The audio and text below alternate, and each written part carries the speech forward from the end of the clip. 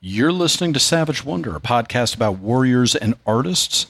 It is long-form, one-on-one conversations with veterans in the arts.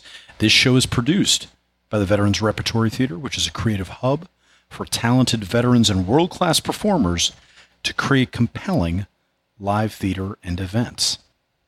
Leilani Squire first came to my attention when she submitted her plays to VetRep for consideration in our playwriting competitions. So I knew her name. I think I had read some of the plays she submitted, maybe not all of them. And then she submitted writing to us for publication on the Savage Wonder literary blog, which I published right away and got a really strong response on, which didn't surprise me because it was great writing and very moving and affecting.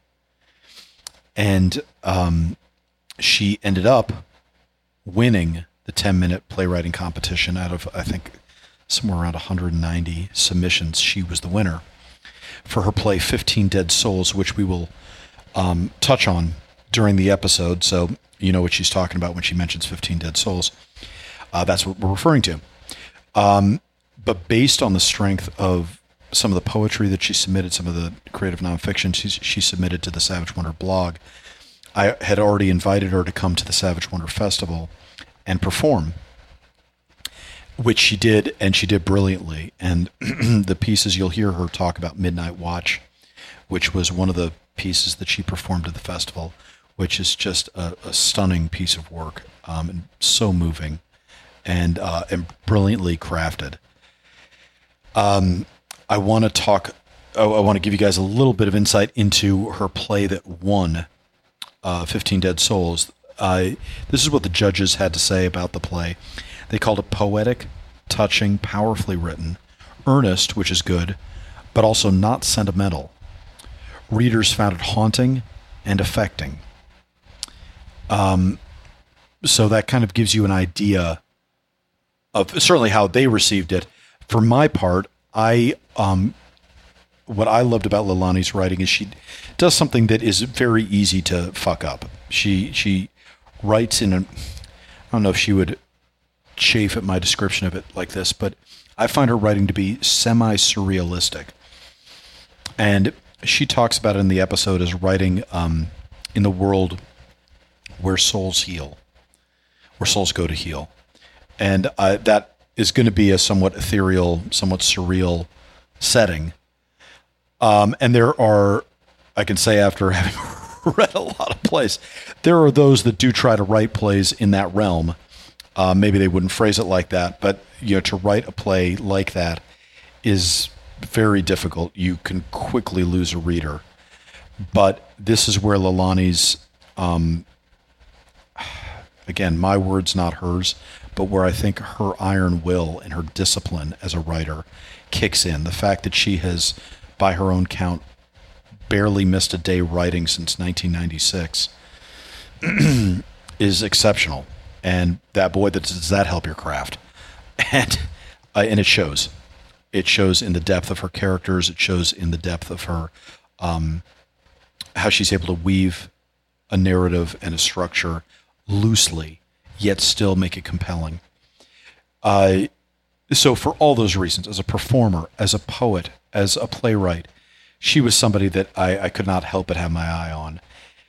I knew just from the data points of having read various pieces of hers, I knew there clearly was a lot going on with her. I knew she'd clearly lived a life. I had no idea about the depth and breadth of that life until we sat down to talk. This episode is one of those episodes that truly took me by surprise. It was such an honor to talk to Leilani. Her honesty, her transparency, her vulnerability in sitting down talking with me, I couldn't be more grateful. It made for a fascinating conversation. She compliments me repeatedly throughout there for my questions. And as I told her repeatedly on the episode, the questions are easy. Her life just begs the questions. You guys, I won't give you too many spoilers, but from her insights on the impact of having been a military child and how she's continued to try to unpack what that's meant to her marriage to a UDT frogman, to her involvement in various nefarious activities, which I'll let you find out about during the course of the episode, to her, hyper-disciplined, adrenalized life as a well-trained classical dancer, to then applying a lot of those lessons into her writing and applying that discipline to her writing, yet writing such moving, affecting pieces, and then how she ended up getting back into the veteran community and launching a nonprofit that heightens veterans' voices and works with veterans. It's an exceptionally interesting life, and I just couldn't have been more grateful to be able to sit down and talk with her. It was such a privilege to do it, and I can't wait for the next time. I'm Christopher Paul Meyer. I'm the artistic director at Veterans Repertory Theater, and this is the Savage Wonder of Leilani Squire.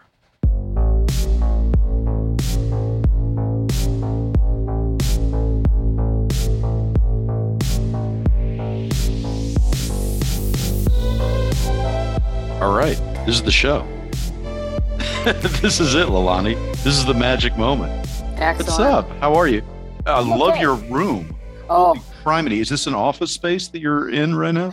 yes, it is. This is my corner. This is where I work. My beautiful desk is, I'm sitting in front of my desk, and this is the corner where I work, and also where I this is my cave. This is where I've pretty much been for the pandemic.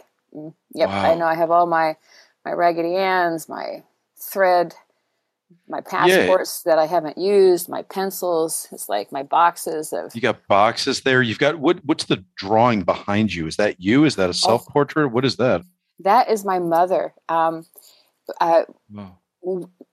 Disneyland opened. I'm gonna date myself, but that's okay. Like 1950 something, and we would go every year. And this is a chalk drawing. You know how the artists sit on a chalk drawing of my mother, and I think it was the first year or soon when Disneyland began. I know. Wow. It's very old. I know. It's no, but that's awesome. That's beautiful. It's beautiful. It's up there. So are you somebody that needs do you need the creative clutter around you? I've been accused of that myself, that I need a little bit of clutter around me, not somebody else's clutter. I need my clutter where everything makes sense to me. I know where everything is, but to the impartial third party, it might look like there's a little bit of a clutter, but that's just how I operate. I can't operate in a sterile environment. Is that true for you too? Yes, clutter. Yes. When you said that, to me, it's chaos, because out of chaos comes the creation. However, back here it looks like chaos, but I know, like the boxes are very organized. There's returning soldiers speak stuff. There's veterans write their poetic myth.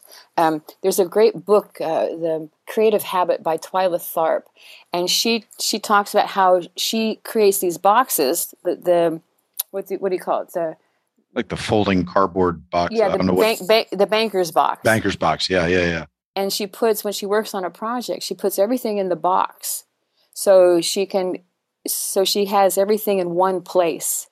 And I think so. When I read that, I went, "Oh yeah." So that's what I've done. That's so great. You know who else did that? Was my dad. He wrote for years, and he never got published. And I ended up sleeping on top of those boxes. There were about 12 of them. And he just filled banker's boxes full of manuscripts and drafts and all that. And I had them under my bed. And after he died, they were just under my bed. And my girlfriend at the time, who's now my wife, came over and was like, "You're sleeping on top of your dad's book?" That's like a metaphor, isn't it? But anyway, it's so weird. But so I have very strong sense memory attachment to banker's boxes. It's definitely a thing. Yeah, and it's helpful because then after years I go, what was that again? And I can go to the box and dig through it and find it. But having said all of that, my desk is actually quite it's actually quite organized. It's like at night I write by pencil, so I will sharpen my pencils, put them all in straight in order, and line them up for the next day's writing. It's like so I do that kind of stuff. Are you? I was going to say anal, but that's not a polite way to say it. Let me say, are you disciplined about your? Are you ritualistic about your writing? Are there things you have to do in order to tee yourself up to be creative the next day? The next day, I will think about what I'm going to work on, or what needs to be worked on, and if getting the pencils, that kind of thing, organized, and perhaps if I'm putting the pages in the middle of the desk, right? Mm-hmm.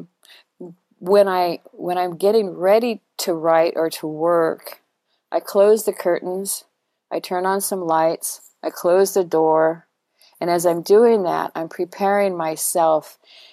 That to me is the ritual, because this is a sacred space. Yeah. And as I'm doing that, I'm preparing myself to go into that place, that imaginative, creative place. Yeah, and then I sit. Oh no, sorry. You sit, and then you can commence work at that point. Correct. To me, actually, yes, I commence the actual writing of it. To me, shutting the curtain is the beginning of commencing the work. Do you bring bills into that office? Do you bring other non-related? Do you bring busy work in there, or do you keep it sanitized? Like, nope, this has got to be creative stuff only. Otherwise, I'm going to get distracted with, oh, hey, there's that bill there, or there's this letter here, or something else. Oh, that's very interesting. Occasionally, I will do that. But most of the time, that is in another pile. That's another place, another pile. Yep. But there are times of when if something is pressing, I will do this. Or my taxes, I have to do taxes. Then I organize it perhaps here a little bit, and then that then is done in another space. So this, this pretty much is my sacred creative space, and surviving the pandemic. This is where I survived the pandemic, because I live in Los Angeles, and it was during the surges. It was pretty bad here, so I had to go further, deeper inside the cave. Where are you in LA?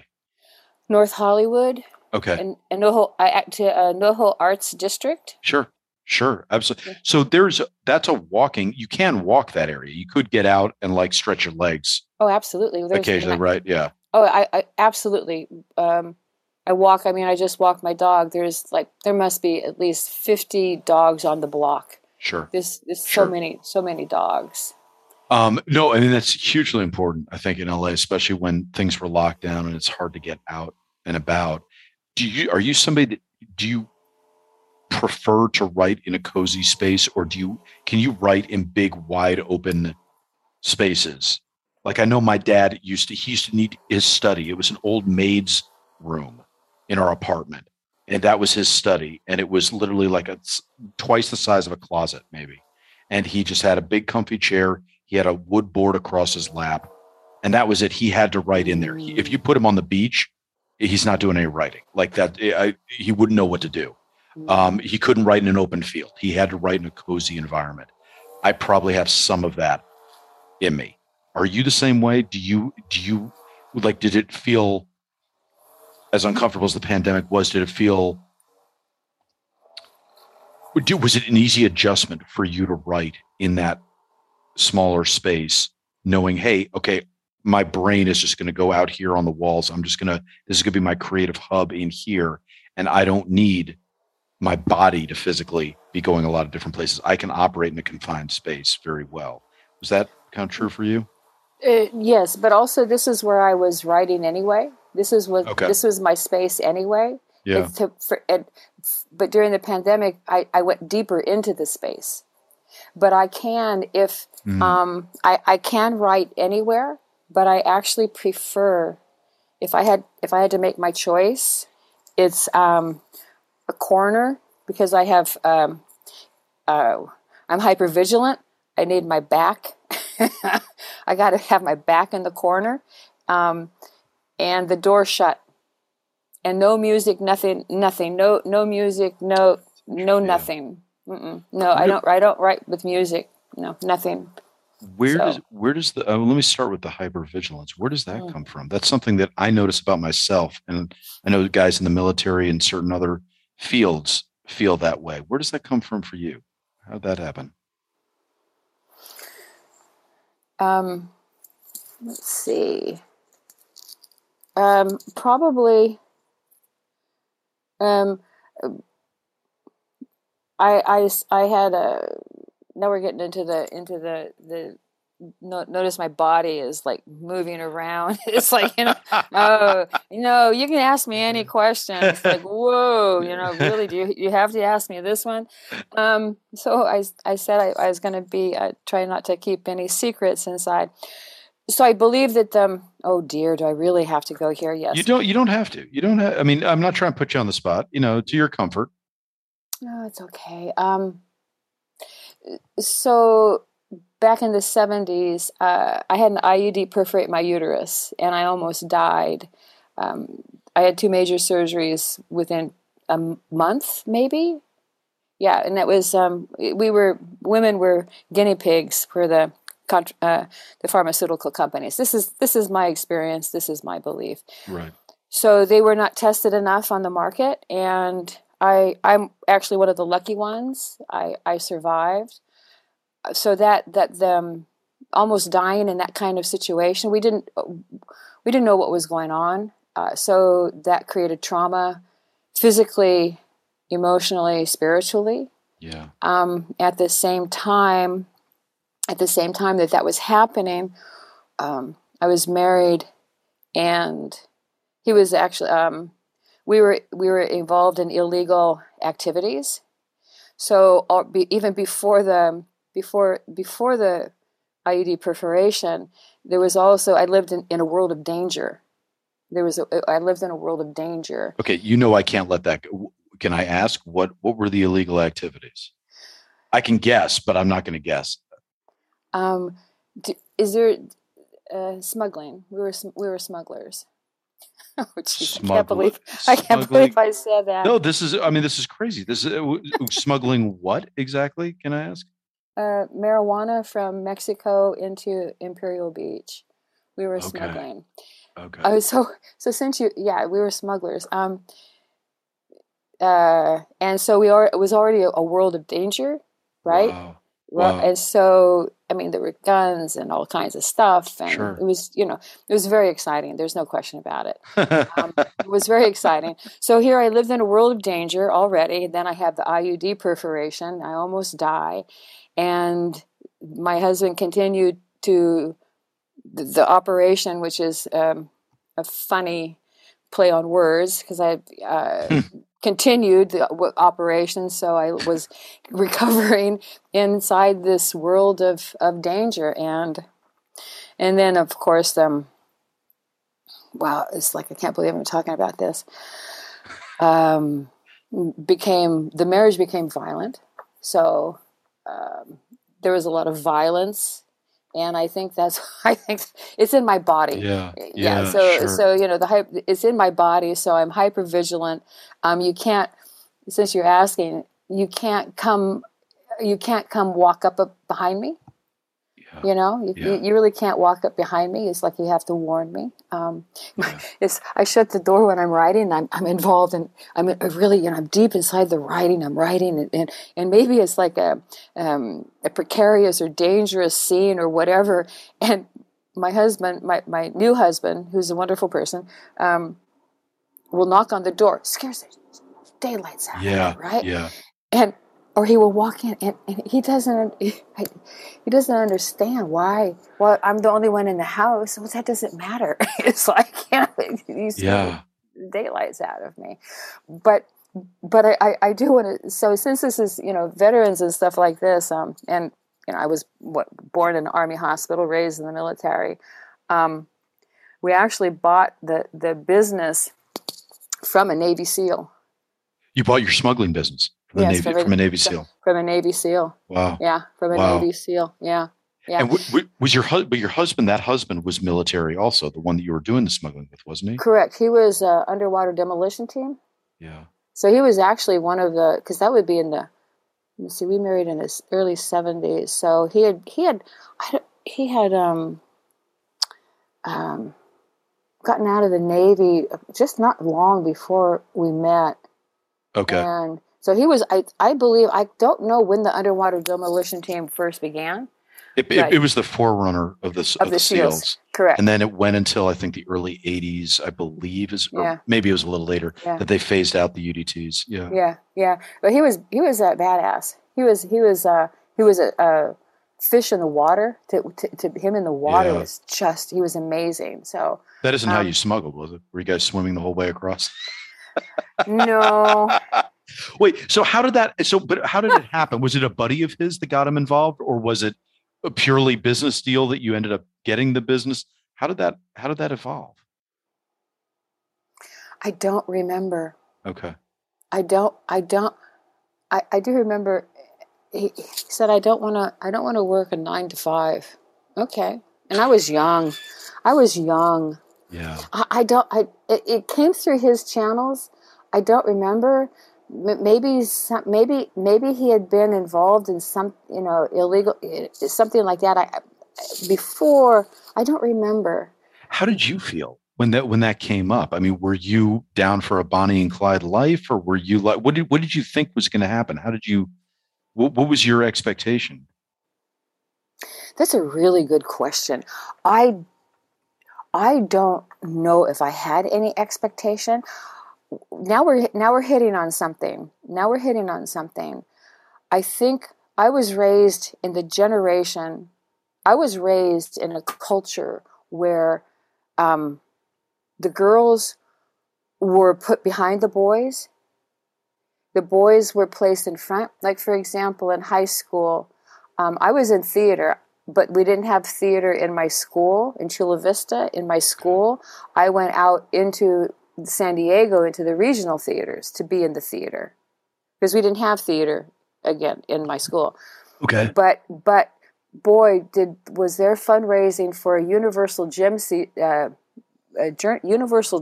for the boys' football and athletics. Sure. We didn't have a baseball team for girls. Sure. That's how bad it was. So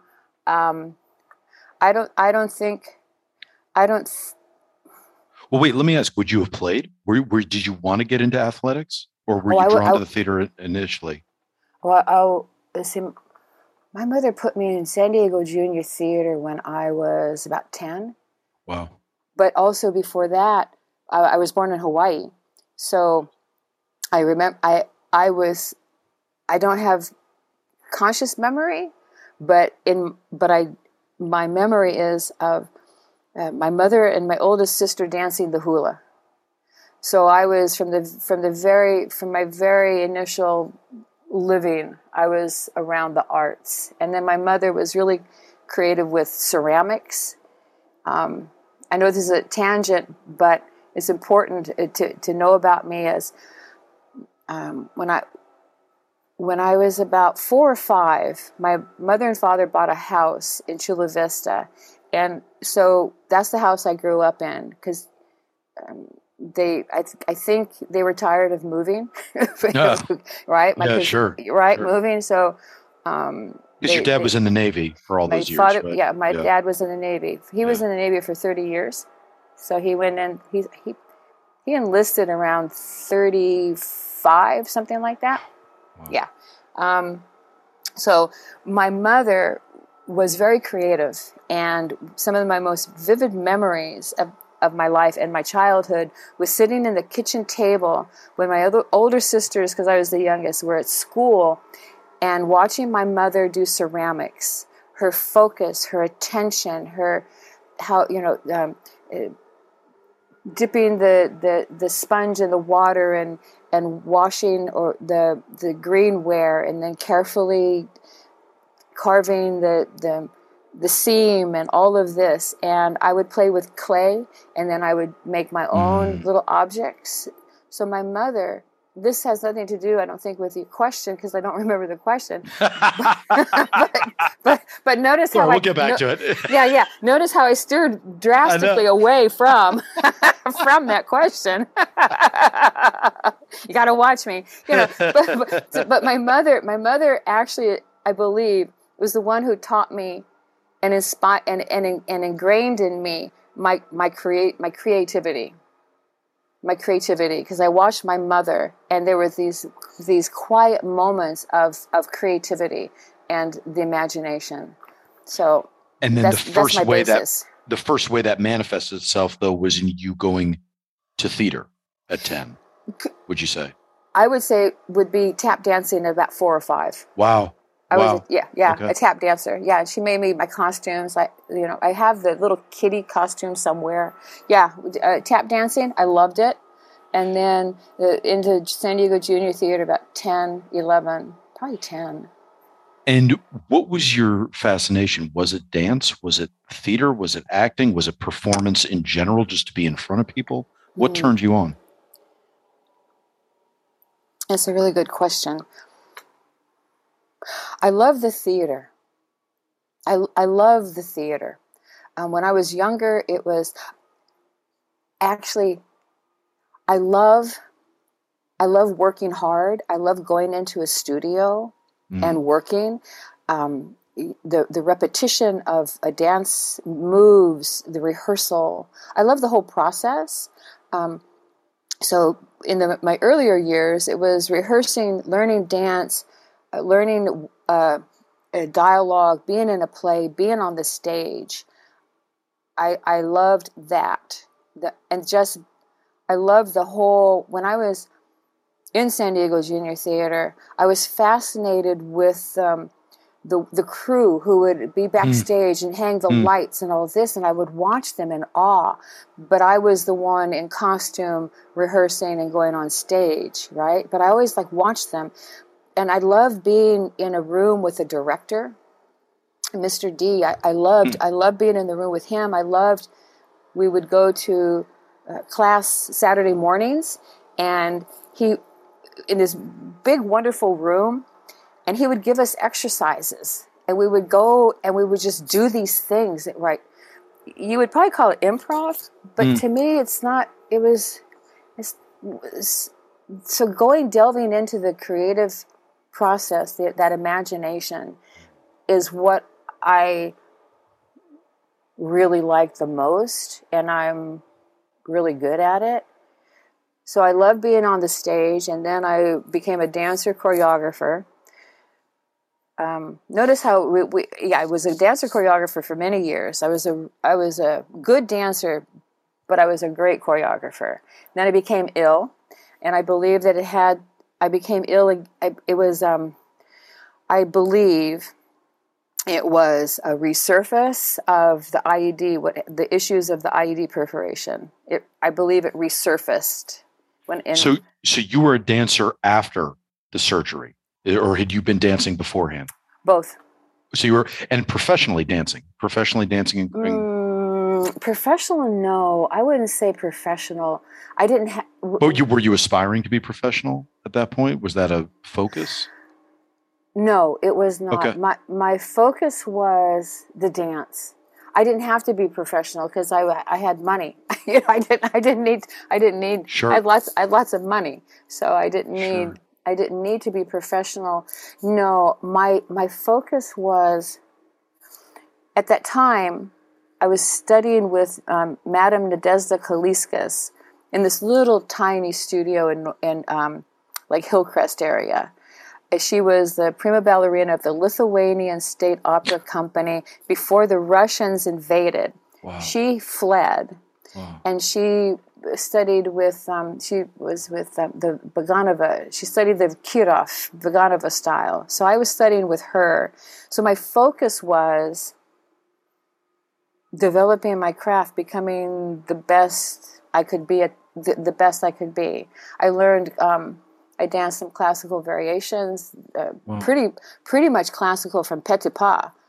So it was pure. I learned classical ballet and variations pure from that lineage. So that was my focus. I didn't care about that had to be. professionalism. But I mean, you had to think that this was going to be a career, right? Who gets that involved as kind of a hobby? Like, I mean, didn't you think, oh, this has to be going somewhere at some point? Maybe I have my own company, or maybe I'm doing something with it, right? I mean, wasn't that a focus? At that time that we're talking about, Yeah. no, because but it was never a hobby. I never consider a hobby. When we talk about professionalism, we usually think of it as making money by it, correct? Sure. Right? Sure. Or maybe not, but maybe like, if it's your main focus in life that you're like, hey, this is what I do. And maybe I'm working a temp job, but I just haven't made it as a dancer yet.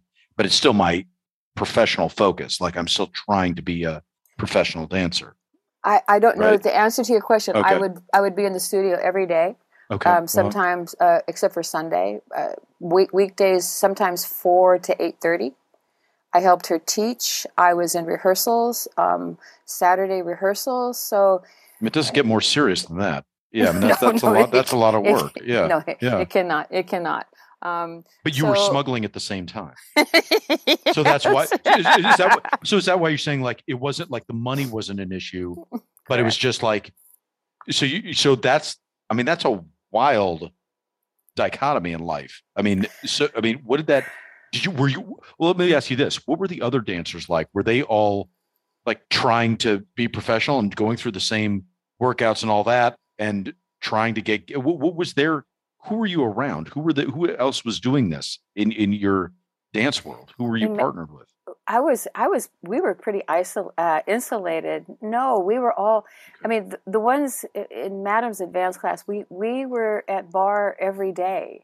So wow. Maybe some wanted to be, it wasn't, but that's not true. Some did go to professional. One young girl went to the Harlem Dance Company. Another one of Madam's dancer before I went there, she also became professional. So, but then again, if you're talking ballet professional, there's very few make it that way because it's one of the most difficult things a body can do. It's the hardest. Ballet is very difficult. Very, very difficult, very strenuous. So then I guess let me boil my question down to this. What were you getting out of it? Was it out of dance? Was it focus? Was it a discipline? Why were you so, that's a lot of work to put in. What was the end game for you? What did you think you were doing? It made me alive. It was my soul. Okay. Dance was how I made meaning. It was, how I made meaning when doing bar, was the most exhilarating, wonderful thing I could do. Adagio out in the middle of the floor. And mind you, Madam was, again, classically trained. And so she would create these beautiful adagios, just these beautiful little tiny dances, and I love the slow work. And so when doing the adagio, beauty, grace, wonder, challenge, pushing myself to the absolute edge of what I could do. Okay, so that's let me just pick up on that. I don't want to read too much into what you just said, but at the same time, you're pushing extremes in two very different ways. You're not doing anything lightly. You're doing two very extreme activities. It's right, because it's two different worlds, but you're pushing both to the extreme. You're not dipping your toe in the water in either of them. What was that like for you? Were you that kind of person that just had to push things to extremes? What was the tension like between doing such different activities to that extent? How were you holding up? What was your mindset? Pretty crazy, huh? Yeah. What was my mindset? Wow, and you wonder why I'm vigilant? I've been vigilant. That's true. Well, let me ask you this: were you happy? Did you feel fulfilled? Were you like, "Hey, I've got a great work-life balance. Look at me." Oh my God. You know what? I don't know if I can answer these questions, but I do know. I do. What was hmm, hmm, wow. I guess, I guess you could say I lived in a very heightened state, very heightened, focused, had very aware, very cautious. You know, who can be trusted? No one. Yeah. It's like, Yeah. you know, no one, right? Yeah. But what's interesting is, and you can see why I don't talk about this time in my life very often. And only you, Chris, my goodness, only you could prod me here. So I don't know if I can answer those questions except for how I just did. But I do. But my senses is through story, through character, and writing about it that I can answer the questions. Yep. That I process. And only recently, for years, you would never have gotten me to even close to what I've been talking about. Sure. You wouldn't even have the opportunity to ask me because I was, you know, like this, right? Yeah. So it's through story, and it's I'm actually driven. I hesitate because it's going to be difficult, but to me, my life is clay. I mean, because as we were talking, look what I would do. I would go to ballet class in the day, and then I would, you know, go out and you know, do that other thing at night, or I would plan, you know, in the day and plan this here and whatever, and then go to dance, and then so what do I do with that? The question is, for me, what do I do with that? What do I do with that part of my life? Do I just hide it? Sure. Well, when I hide it, I don't do well, because I held the secret so very long. You know, even just recently do I talk about the IUD perforations. Right. You know, because there's shame and grief and sorrow. So I don't have children. There's such grief. There's such sorrow. You know, so you know, the hiding. You know, I wonder what I find interesting, that I just asked myself a question: when did the need to tell the secrets begin? When did the need, or the willingness, or the courage? Yeah. Because it takes courage to talk about this. And having said that, in a way, I don't mean to compare or anything, but when the veteran, you know, when they go to war or something, how long do they hold the secret? Yes. Yep. And when is the secret revealed? And where is the secret revealed to? Who do you reveal the secret to? You know, and I wonder, so. No, listen, I think there's so many parallels, because I do think that, for one thing, an adrenalized lifestyle, that you can't, in the moment, you can't unpack it. It's going to take years after to unpack it. And that's not, I think sometimes I think people talk about that like that's a bad thing, you know, that, oh, you had to unpack these things. It's like, well, no, I was busy doing something that required a lot of focus. So I just didn't have time to be introspective then. And I think that sounds like what it was for you. There was that period of time where there's not a lot of introspection because you're go, go, go, and you have to be in the moment, and you're pushing very hard. And in your case, in two separate directions.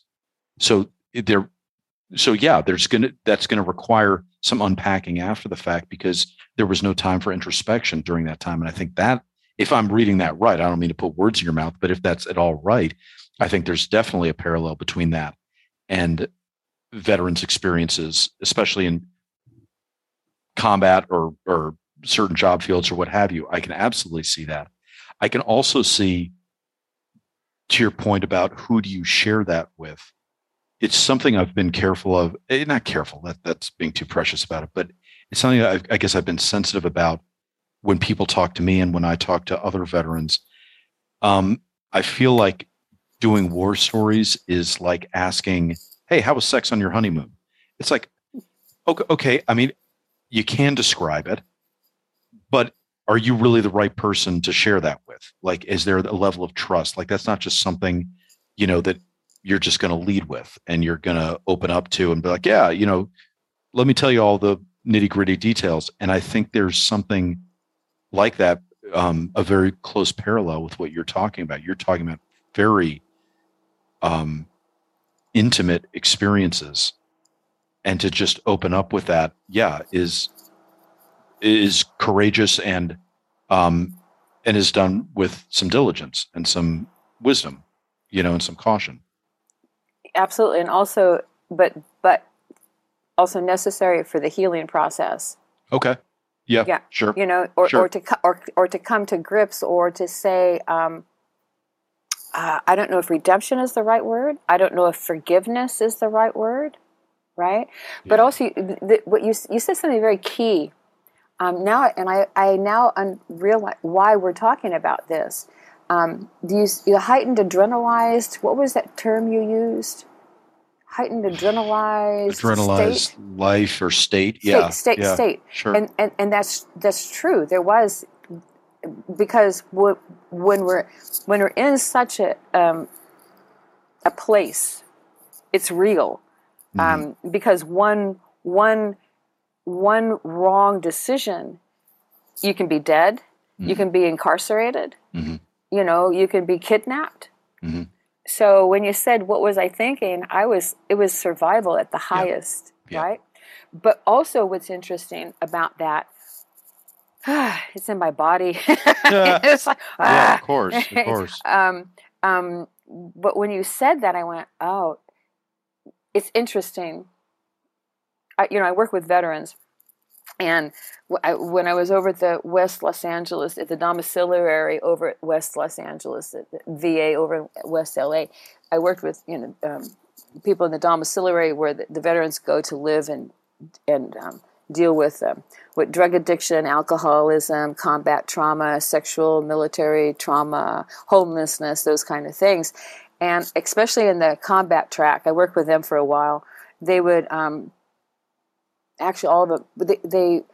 I have this, or I have this, or I have this, or I have this, and the labels,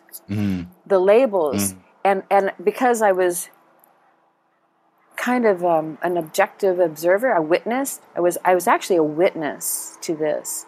I saw that by putting a label, the psychiatrists, whoever, putting a label on these young kids, actually hindered their progress. So I'm very careful to put labels, very careful, right? But what's interesting is when you said this heightened, adrenalized state of mind, I went, oh my God, yes. And I don't know if that's a label, or as identification. Well, and I think that's right. I think that's a fine line between labeling something that you then have to work out of that label and that becomes a detriment, versus just identifying something so you could do forensics on your state of mind and analyze what was going on. I think there's a very fine line between that. Yeah, that's right. Yeah. So you identified that phrase I identified something that I could not identify, but I also believe because I was vulnerable, because I'm vulnerable right now, I was able to go, oh, look at that. Oh, wow, how interesting that is. But again, going back to story and characters, I've been writing about this for a while, but I'm driven, actually, when you talk, I'm driven to actually have the courage to one day really write it. Because I use other characters. I wrote a play about actually it was kind of based on one of my students at the Dom. She never ever said it, but I believe she was there for military sexual trauma. I believe so, right? And so I wrote a monologue based on my character, and then it grew into a play. and then I wrote a novel about something else, and I know that they're good work, they're interesting characters, but I've used other characters. Yes. Yep. But and as I said that, I have the sense that those other characters and those other stories are leading me or helping me lead to my story.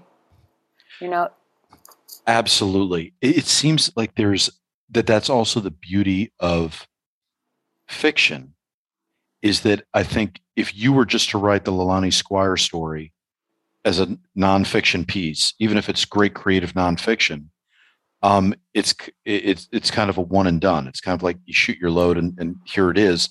But finding the way to kind of get to the heart of the story and maybe a greater truth through coming in through the back door and looking at all these tertiary points, or starting with a whole different story because you're talking about a different character, and then working your way in, you actually are kind of unpacking your own story in a way. Well, I guess what I'm trying to say is that I don't know who said it, but somebody much smarter than me that said, all creative geniuses are only telling one story and they spend their whole lives trying to tell it. And it's just whatever the vehicle is, this is going to be stuff that's going to fall out of you and that's going to unpack throughout all that. Right. Yeah. It's funny. I wrote a play, about a young girl. She's 16, and I might as well. So after I divorced and everything, then in the 80s, I was again very much into dance, very much into choreography. So I was a topless dancer to support myself. I know I have a very of course. I love this. This is the best conversation I've ever had. No. And where was this? Where'd you do that? Los Angeles. I worked. Wow. Yeah. So I know this is another little story because it's so funny. I'm like preparing for this interview. I go, okay, because I was nervous, blah blah. I go, just tell your story. Just tell your story. I had no idea I was going to be telling these stories. So anyway, I know. So I'm at Santa Monica College, and I'm in rehearsal for a concert. Someone else's choreography. I'm in rehearsal, and I'm standing on the edge in the dance studio with Roberta, my partner of the dance, to come in to enter. We're standing there, and I was getting kicked out of the place that I was living very, very cheaply, and I needed a job, right? Because I had been able to support myself up until then. And I said, so I'm talking with her. I go, so what do you do? I need a job. She's this little tiny, sweet, innocent looking woman, right? She said, I'm a topless dancer. And I went, what? She said, yeah. I said, well, how much do you make? $100 a night on a good night? I went, whoa. And this was back in the 80s. Sure. I go, oh, that's good money. And I asked her a couple, she said, well, I can help, help you get an audition if you want. So I did. Oh my God. So anyway, I supported myself in that world. Well, I just have to ask, only because I lived in LA and because Motley Crue's only written, 30 songs about it. But were you on the Strip? Are any of the clubs still around that you danced at? No. Okay. No. She worked at the Kit Kat. Oh, yeah. On the Kit Kat, right? Well, then after what John Holmes and everything, that shut down because that was involved in quite clandestine and murderous whatever. Yeah. So that shut down. Then I went to a real dive. The Last Call. Oh my God, that was such a dive. Oh, it was just a dive. Where was it? Hollywood. Okay. And West Hollywood, East Hollywood? Or... I think that was closer to Hollywood. Okay, just smack in the middle, like La Brea-ish. Yeah, because the Kit Kat was in Hollywood, but closer to West Hollywood. Yeah. And then after the Last Call shut down, somebody there had said, you should go to the Wild Goose. Yeah, you'll like it there. You'll do good there. So I went and auditioned at the Wild Goose, and I worked there for a while. Yeah, what a trip. Yeah, there was a real trip. So I'm sorry. Let me just ask this. I mean, I'm trying to think of the best way I can possibly ask this. Going from what you had been doing with your ex-husband at this point, and then into the topless nightclub world, was this? Did you feel at the time, now looking back with the benefit of hindsight, did you feel like this was the furthest thing from what you could have imagined as a little girl or growing up? Or were you like, no, no, yep, I always, there was a part of me that loved the dark side. There was a part of me that loved the edge, that loved, dancing close to the flame. Did you feel like you were, which of those, I mean, if either, which of those did you feel like you were? No, neither. No, Okay. I don't. I didn't think in those terms. How could I? Okay. If I thought in those terms, Chris, would I have done what I did? Those are sitting in a comfortable place, looking at one's life. Sure. Again, when we're in it. No, I believe, this is my experience. I Sure. believe. Okay, a couple of things. After the IUD perforation and the violence of my marriage, right? And the betrayal. There was such betrayal on both sides. The wound, I was a wound. I was an open wound, right? And I was, I was burying myself in sorrow and in grief because of the existential crisis the meaning crisis that I lived, right? So why not go further down into the underworld? Why not? Right? Having said that, what I learned in that world of topless dancing, what I learned was, yes, the money got me there, but what I learned was we were there to see the woman of us. It's a bizarre concept, but I remember being backstage and I realized we're here to discover who we are as women. Who am I as a woman, right? Who am I as a woman? But then also I started chanting in that. I started chanting then. I started practicing Buddhism, and that was the turning point of my life. And actually, because of my Buddhist practice, I was able to retire and escape the underworld, and I stepped out into the light, into the light. So I don't know if that answers your question. No, but it does. What about Buddhism made you step out into the light? What about it made you have to leave that behind? That's an interesting question. What? Ask the question again. What about Buddhism made you step into the light, as you put it? I think, because I chant Nam-myoho Renge Kyo, and that was it's such a powerful practice that it transforms it transforms us from deep within, and there was hope. I had hope that I could change. That I had hope that I could actually change the course of my life, because I had actually kind of been a victim. I'd been a victim, and then actually, there was I saw, and also it's based on the law of cause and effect. Mm-hmm. So I also saw, the law of cause and effect. Yes, we think of I do this, that happens, but it's actually even deeper than that. Somehow I actually can, I'm repeating myself, but in a different way, I actually can steer my life towards this way, consciously making choices, and actually I am worthy. I am worthy. I do have what the Buddha nature within me. Right, when I was very ill before I had to stop dancing, this homeopathic doctor, he would talk about, we have two songs, and I like this analogy. We have two songs within us. The dark, I'm just easy. The dark song and the light song, right? Right? Mm-hmm. Right. And so, which song is stronger? Is it the dark song that's stronger, right? Or is it the Mm-hmm. light song that's stronger?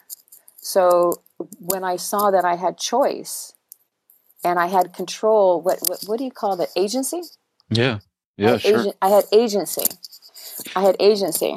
So you didn't feel you'd had agency really up until that point, whether it was through your marriage, whether it was with the smuggling, even in dance, you didn't feel you had any agency with any of it? I would say I didn't. I wasn't in. I don't know if I can. I don't know. I think we. I think we experience things because that's what we are to experience. That sounds kind of.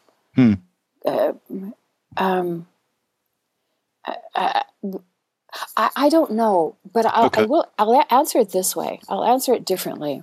Looking back now, I experienced what I experienced because it's my life.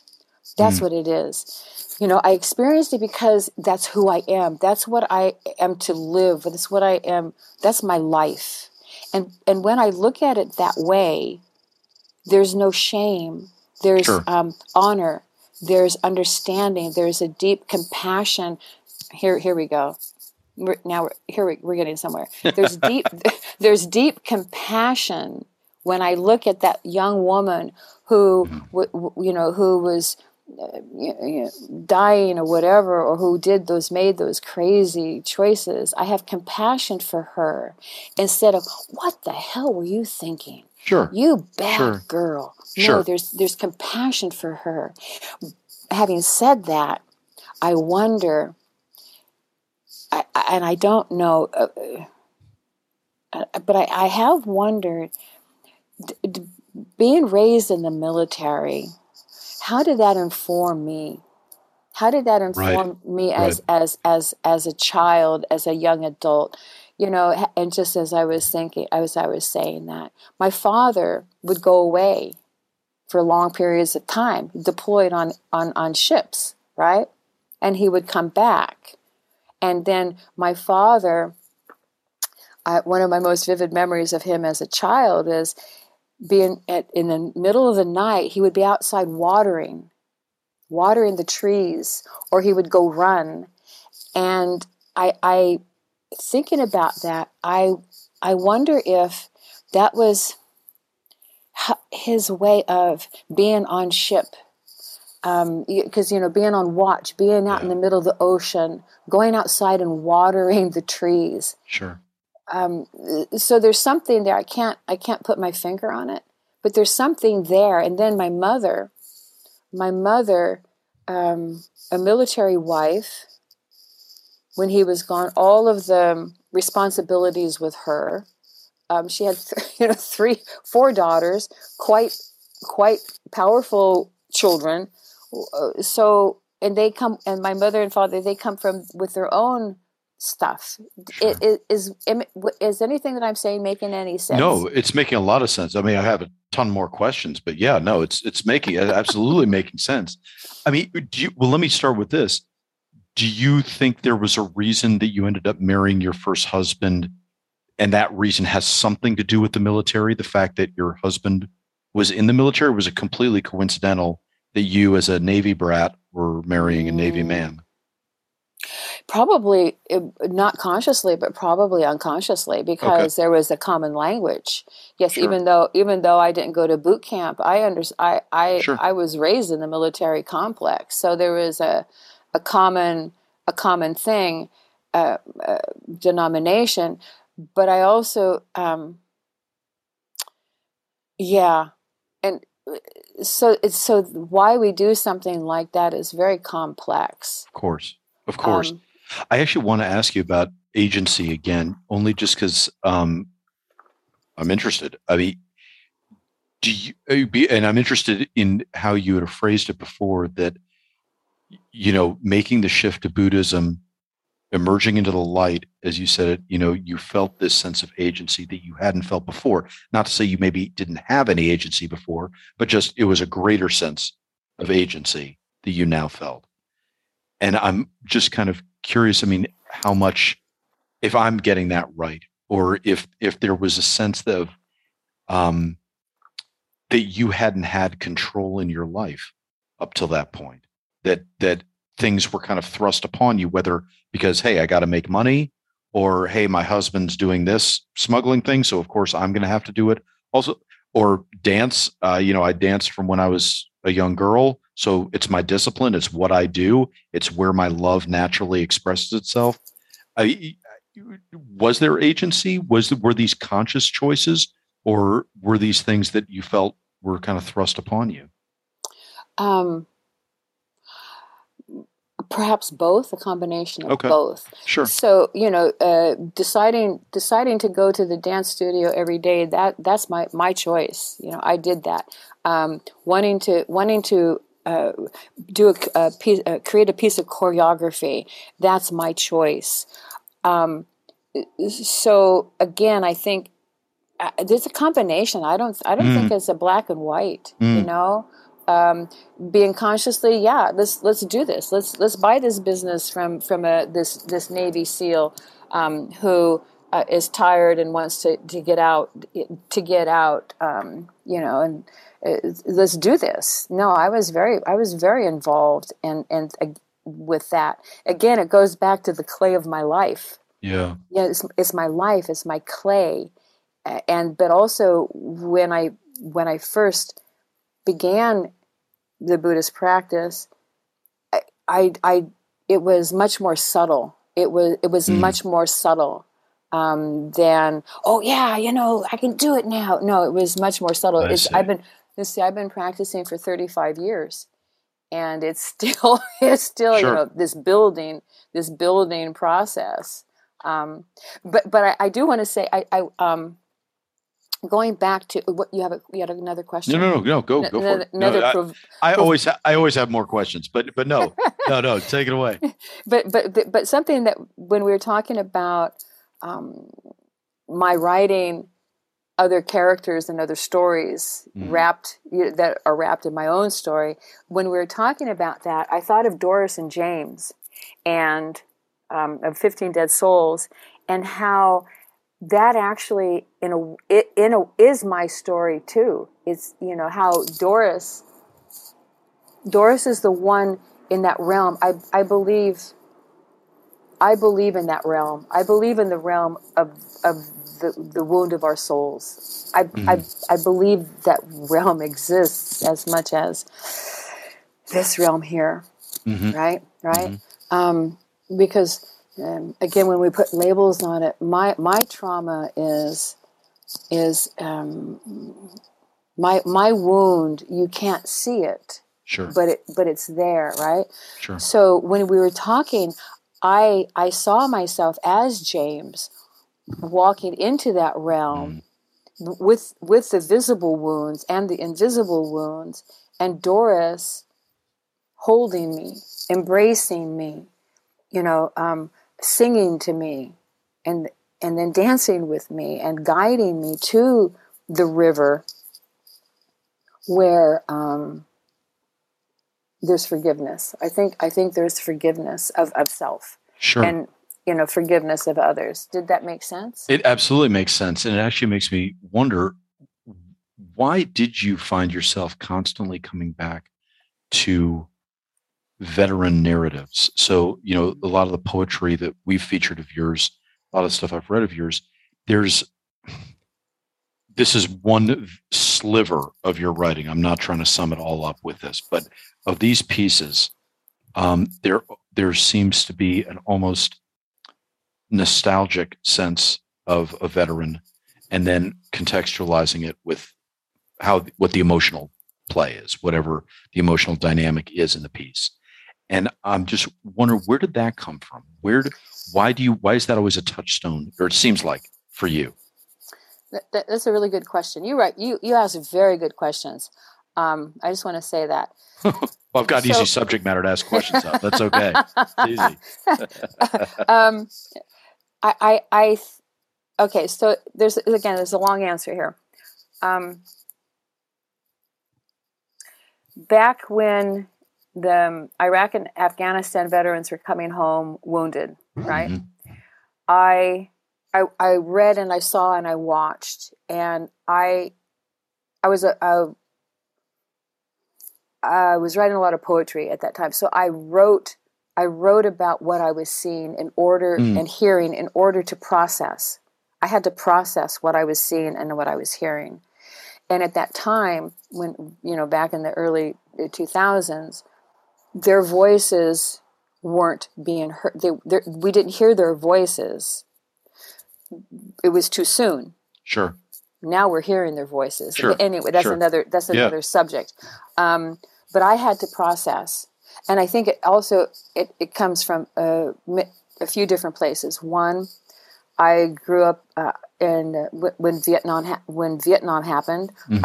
I was born in an army hospital during the Korean War. My father served in the military.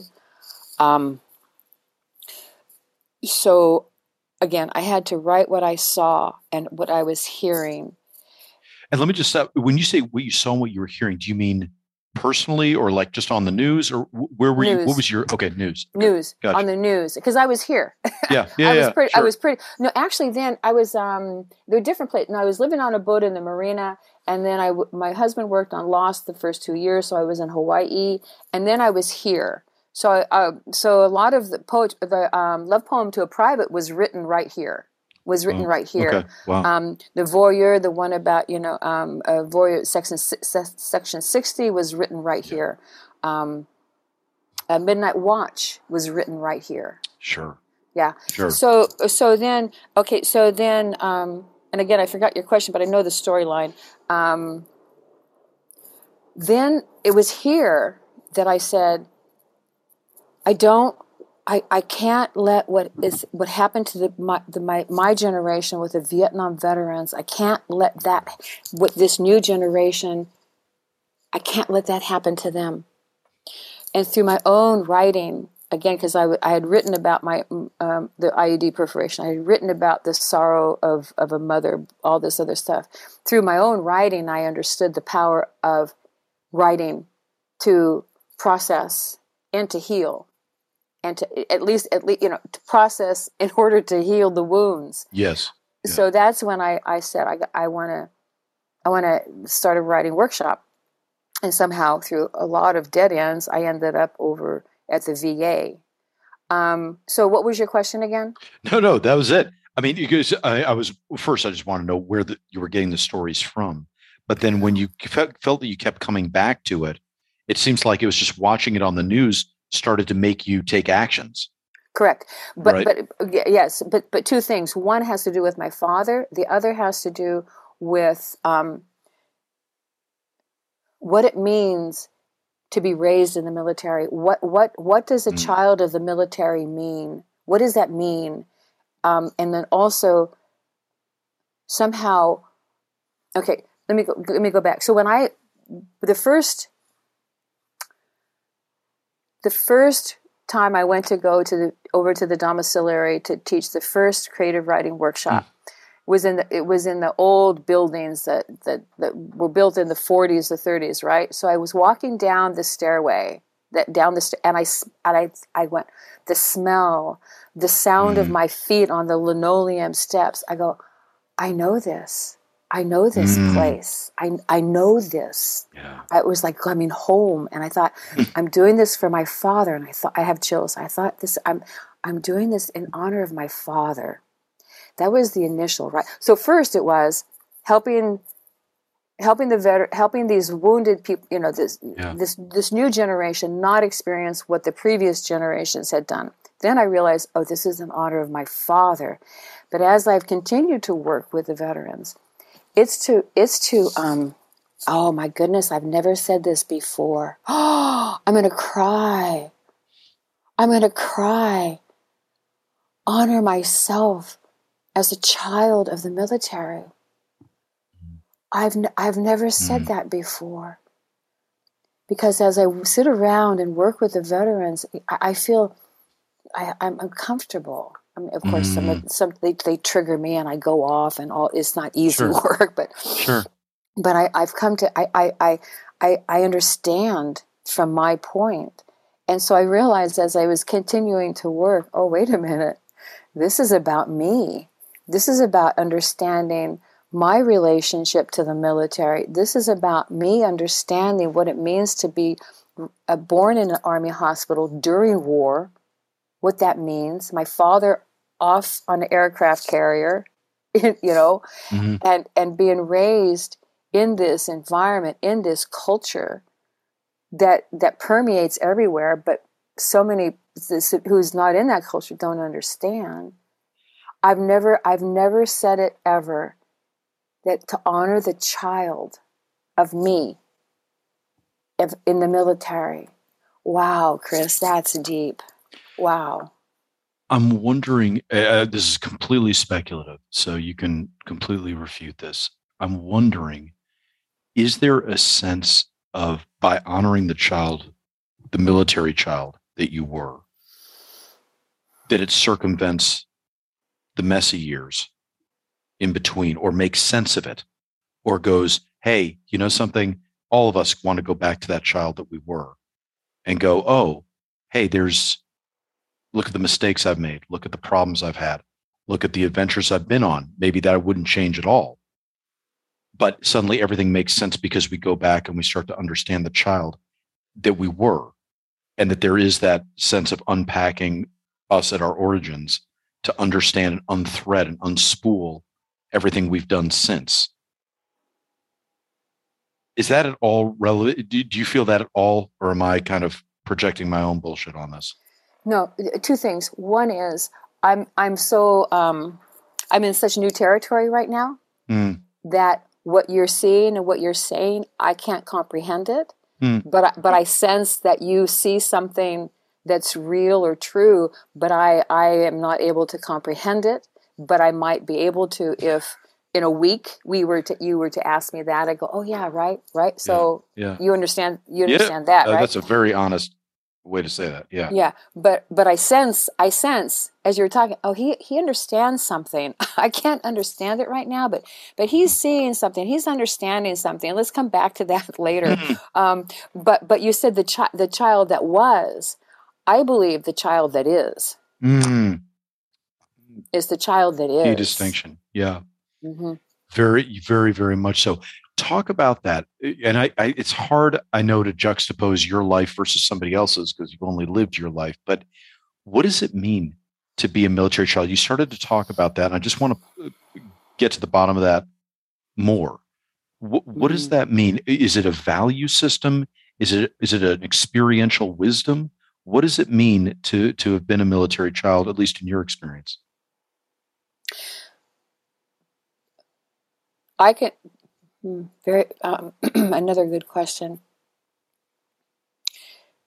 I'm just now understanding it in this new way, right? I keep remembering.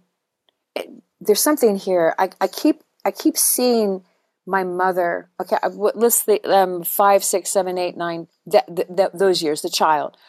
I see my mother and these other women, and how they would talk and share is like if I had the measles or something, and how these other women would come and they would go through the process together, the illness together.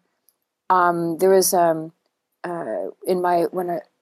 when I was a teenager, there was another woman lived, on the block, right? And mind you, I grew up in Chula Vista, so there was a lot of military, but I didn't understand it in the way that I do now. There was another woman. She would come over every Sunday, and she would bring eclairs that she made or pigs in a blanket that she made, and we would have dinner together.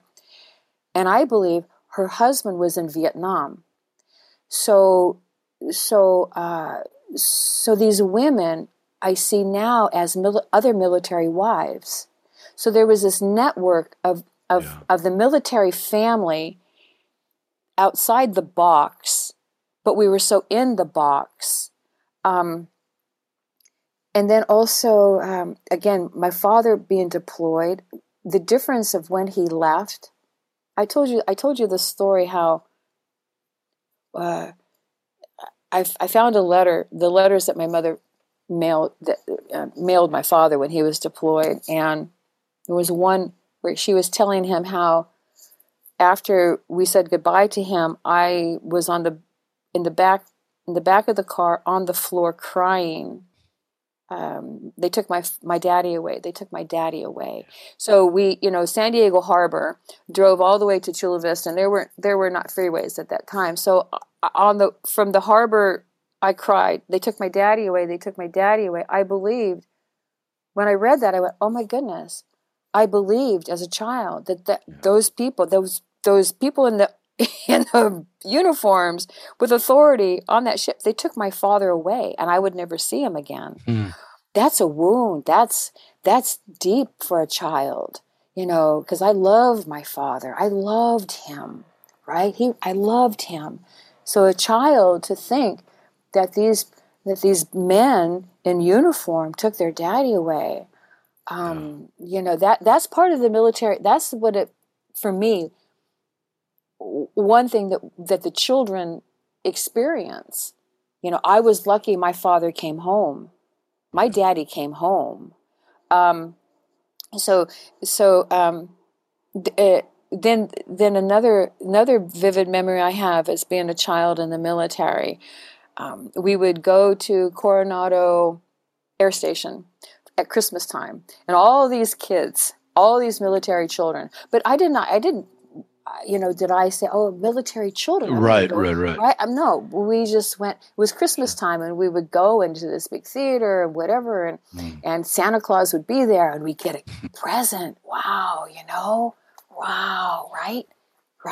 Well, of course, later on, well, your mother, Mama wrapped that, probably stuck it around.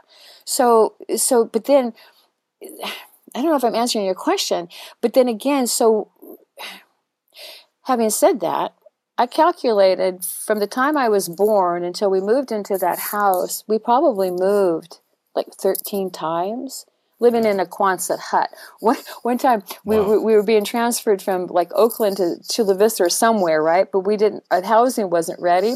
So we went and camped at Yosemite for 2 weeks. It was like, right? Yeah. Right? Yeah. After coming home from Hawaii, transferred over. Did that answer your question? It absolutely answers it. Yeah, because I think it's one of those things where hearing the experiences and the emotional impact of significant emotional events at an early age, that I think fleshes out the picture of what that means and differentiates what a civilian childhood, I think, is like for many people. And I'm sorry. Can you say that again, please? I think the significant emotional events that you have as a military child, and especially in your case, your father's at war, deployed, going away, coming back. I think that differentiates you from civilian children that don't, that have different problem sets, perhaps, or not that at all, just something completely separate. And I think that's, and I'm wondering out loud. I wonder if, I was thinking of this. This is kind of a theory that I'm toying with based off what you said, and thinking about other military children that I've talked to. If being a military child either makes you deeply fearful, and I'm using that in the biblical sense, respectful of authority, but for one way or another, that it either makes you anti-authoritarian or anti-authority, maybe not anti-authoritarian, but that there's a natural rebellion that you can gravitate towards, or a complete appreciation is not the right word, a complete reverence of, in a way that, and I was thinking about it, I was like, I don't know. And I'm not, this is very anecdotal. This is hardly empirical, but I don't know many military children that are lukewarm. They pivot hard one way or another, and they might do both. They might pivot hard one way and then pivot hard another way, but they're rarely, again, it's very anecdotal, but I'm just wondering, and I'm kind of laying that in your lap. I don't know. I mean, what do you think? Am I crazy? Is there something to that? No, it's very interesting. As you're talking, this goes back to this question you asked earlier. I can't remember. It said, did you there's a question that's very interesting.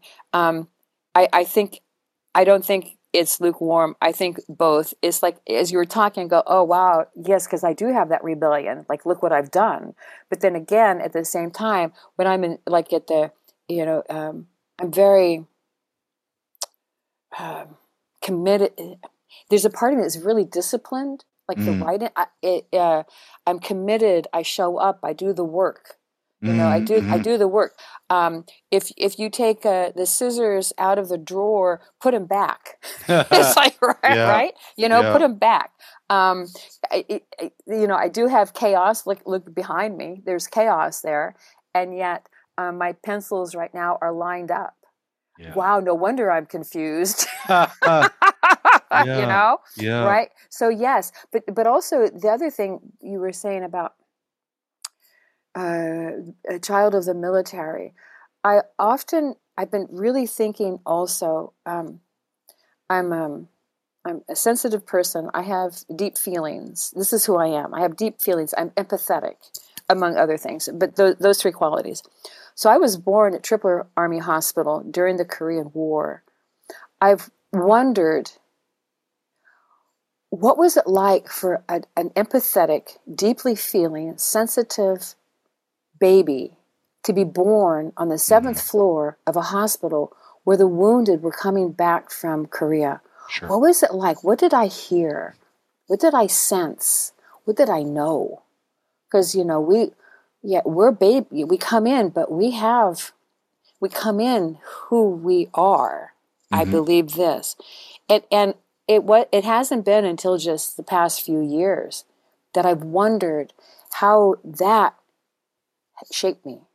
And, but it's not destiny, but, karma. Yeah. I don't know. Right? Yeah. How did that shape me? When we were in Hawaii, and my husband worked on Lost, I would go to which was a spiritual journey for me, to be back on the island of my birth. Pele kicks me off. She won't let me stay. She will not let me stay on Oahu. I went to Punch Bowl, the National Cemetery, and one day I went to the section of the Korean graves, and it was extraordinary. 7 unknown buried here. 6 unknown buried here. 3 unknown buried there. And I wrote a poem, and I walked around and I have chills. I listed the numbers, the number of the grave sites, and there's something there. I can't articulate it yet, but there's something there, Chris, to have been born at Tripler during that time and to stand on this hollowed ground. There is hollowed ground. And knowing my father was on an aircraft carrier off the coast of Okinawa, because he was, I found the telegram telling him of my birth. I found it after he died, right? So there's hollowed, I have chills, this hollowed ground. And it's so deeply profound. I can only sense it. That makes sense. Yeah. I can only sense the connection, but there's something here about what we're talking about, the child of the military, because there I am, an adult standing on this hollow ground, and again, I might cry. I felt it. Yeah. I felt the connection of these unknown soldiers, these unknown to my birth. Yeah. Yeah. There's a story there, I think, and that's my story. Yeah. When did you start writing? When did you actually first pick up the pen and go, hey, I need to spill something onto this page? I wrote poetry and stuff like that when I was a teenager. I even sent some off, and I got, some nice responses. But then I immersed myself in dance. So it was in 1996. Wow. Remember, I emerged remember I mentioned how I became ill. There was an emergence, re-emergence of the IUD perforation. So I was very, very ill. Remember I mentioned the homeopathic doctor. I mentioned that, right? So he said to me, I want you to write what you're feeling. So my father had died. I inherited the house because I took care of him when he died. I was in the room.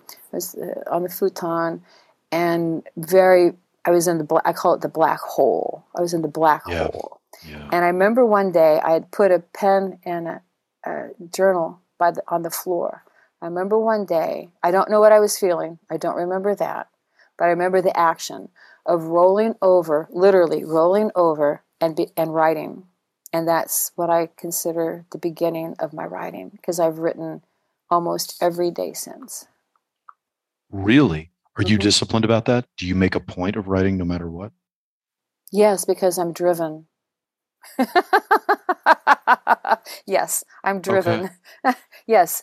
What somebody said, I don't know who again. You can not write for a day or two, but no more than 3. Yeah. So pretty much, I would say pretty much. Is it true? Close to. Are you always inspired when you sit down to write, or do you do it? Are there times that you just suck it up and are like, I got to take my medicine. I've got to write. It has to happen. I don't know. It's waiting for inspiration. I'll never sit down. No, yeah, you sit down. You sit down, and you sit down, and you begin. I'm a big believer. You sit, you put your ass in the chair, and that's what you do. Yep. Inspiration. The inspiration comes then, but I don't know if it's inspiration.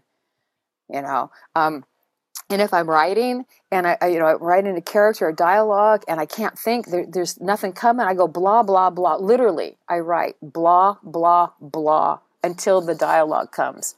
Literally, I write it and then it'll come.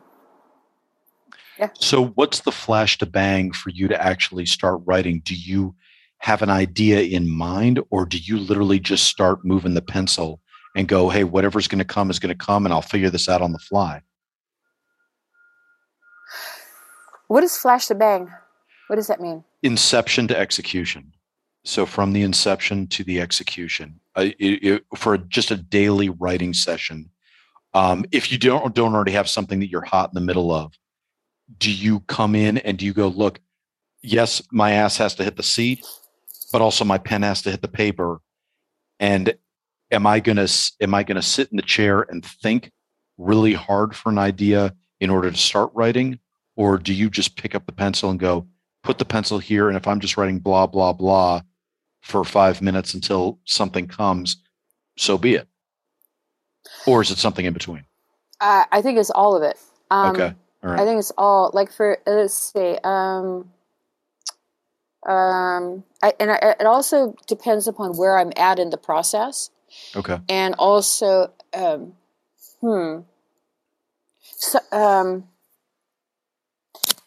I see images a lot.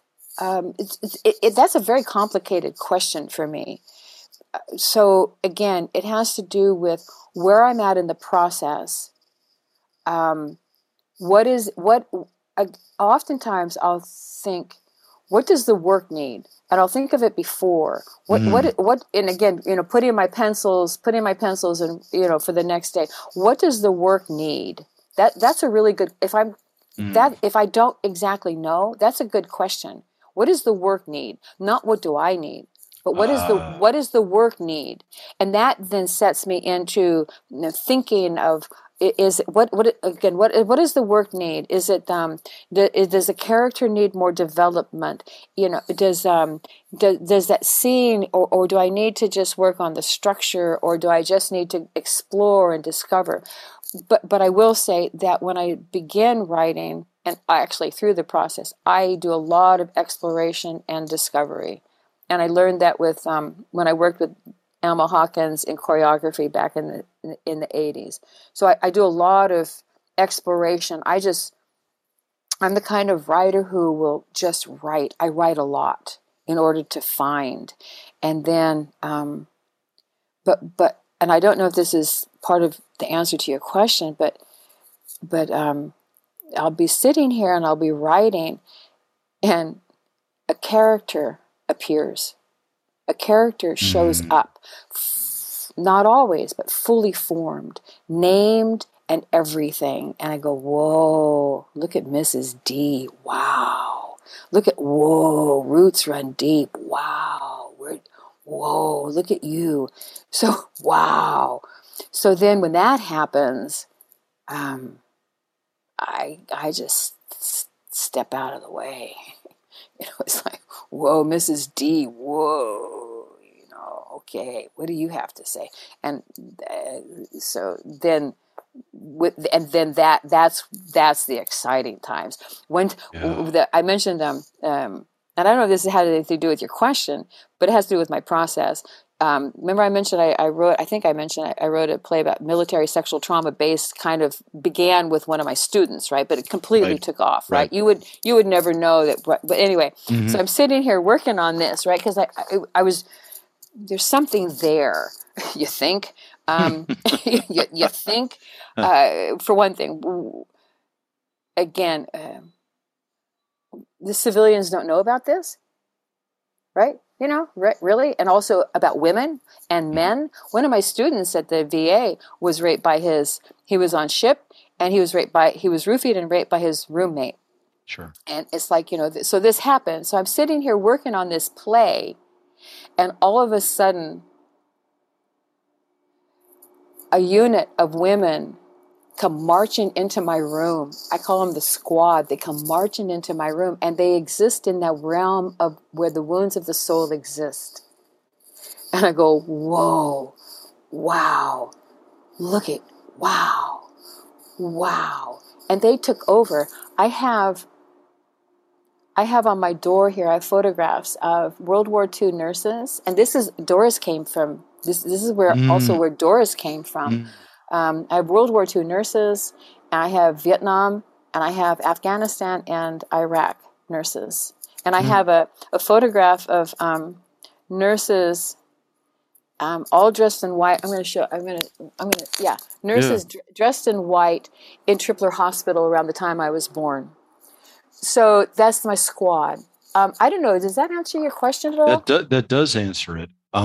It actually, I mean, there's so many ways I can go with this. I guess let me start with this.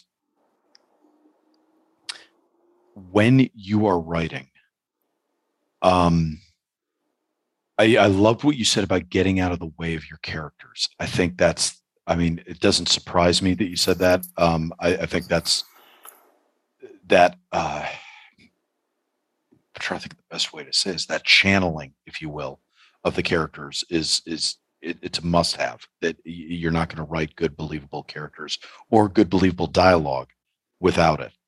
And so I get that. I guess I wonder, in your daily routine. Sorry, there's so many things. I guess let me start with this. What is it that let me ask this: how many projects are you working on at one given time? Well, too many, but a dramaturg, a well-known dramaturg said, well, actually, it's good to have a few projects. Right now, I'm working on,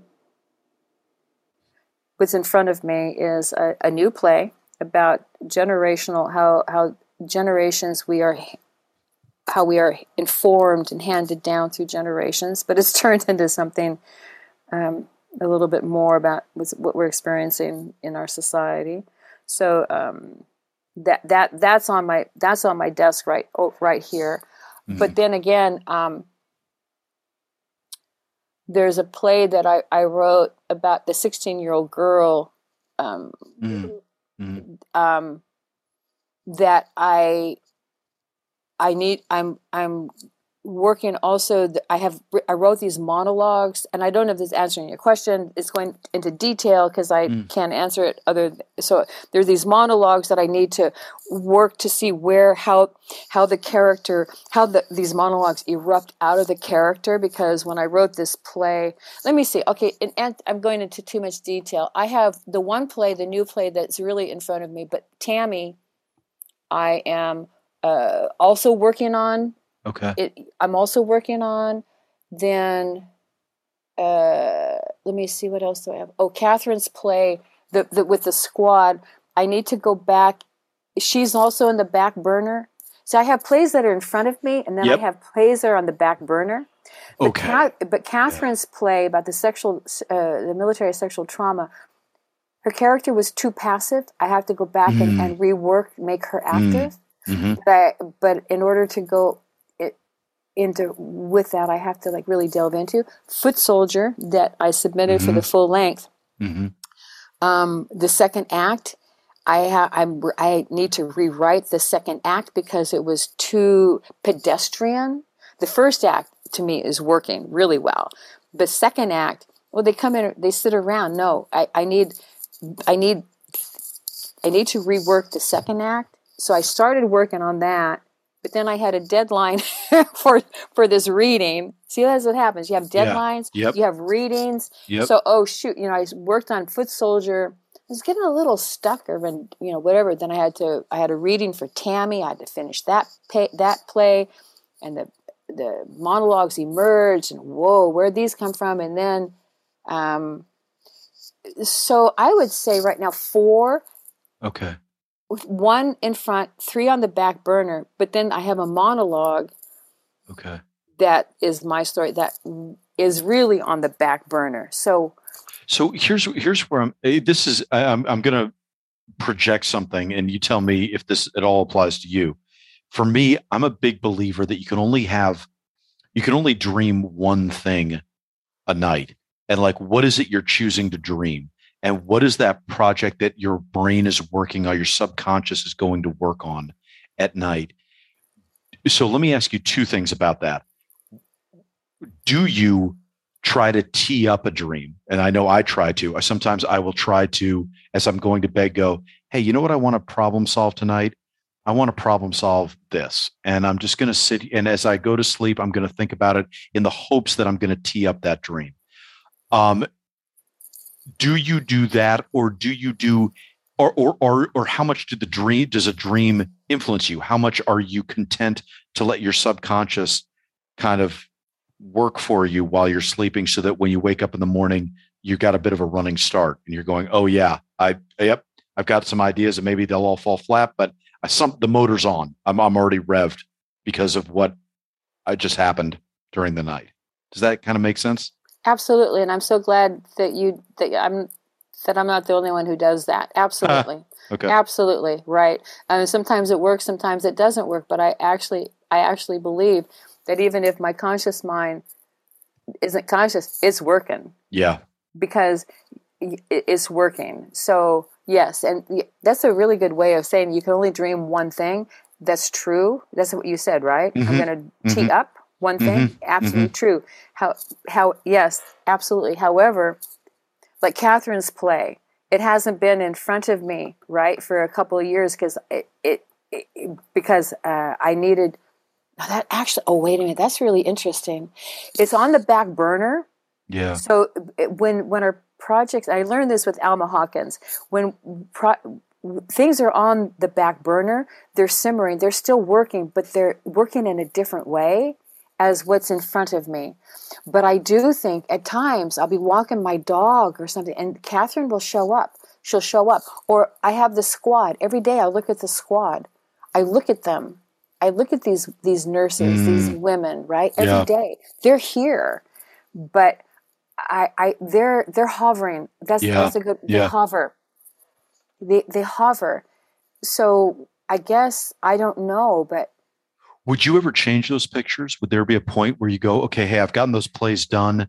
Now I need to put up some different pictures because I want to have different subjects up, or is it something that's, oh, you think you're going to be mining that in one way, shape, or form for the foreseeable future? Probably for the rest of my life. Yeah. There's no way that I could take those photographs down right now. Yeah. Also, I'm looking at one of them. This is again where Doris came from. Mm-hmm. Doris. There's something. That's again another really good question. The thought. No, the squad is a part of me. I honor these women. How many stories do we hear about a nurse in World War II who lived in a tent and washed her socks in a bucket of water? You know, how many stories do we have of that? We don't, do we? Not many. How many stories do we have of a 18, 19-year-old girl who's, I'm going to go to Vietnam and be a nurse? How many? Sure. Do we have those stories? I can't. That one I can't think of. Sure. So does this go back to, and also this goes back to the question of about being a child of the military that I'd like to say. I marched in the Great Peace March of 1970. I was at UCLA. I drove from LA all night to San Francisco and marched in the peace, against the war in Vietnam, right? I'm proud of that I did that. However, so there's because I didn't like the idea of what was happening. There's conflict. There's conflict within me, and that here the military machine sends young men and women to war, and I don't want to get into the ethical whatever, and sometimes it's just for power, it's for stupid reasons, right? Sometimes it's for stupid reasons. Now other times it's necessary, but the stupid reasons they're stupid, and yet at the same time I'm proud of my father. I'm proud of being raised. I'm proud of being a child of the military. There's a pride there. It's like occasionally, once or twice, I've heard jets going by.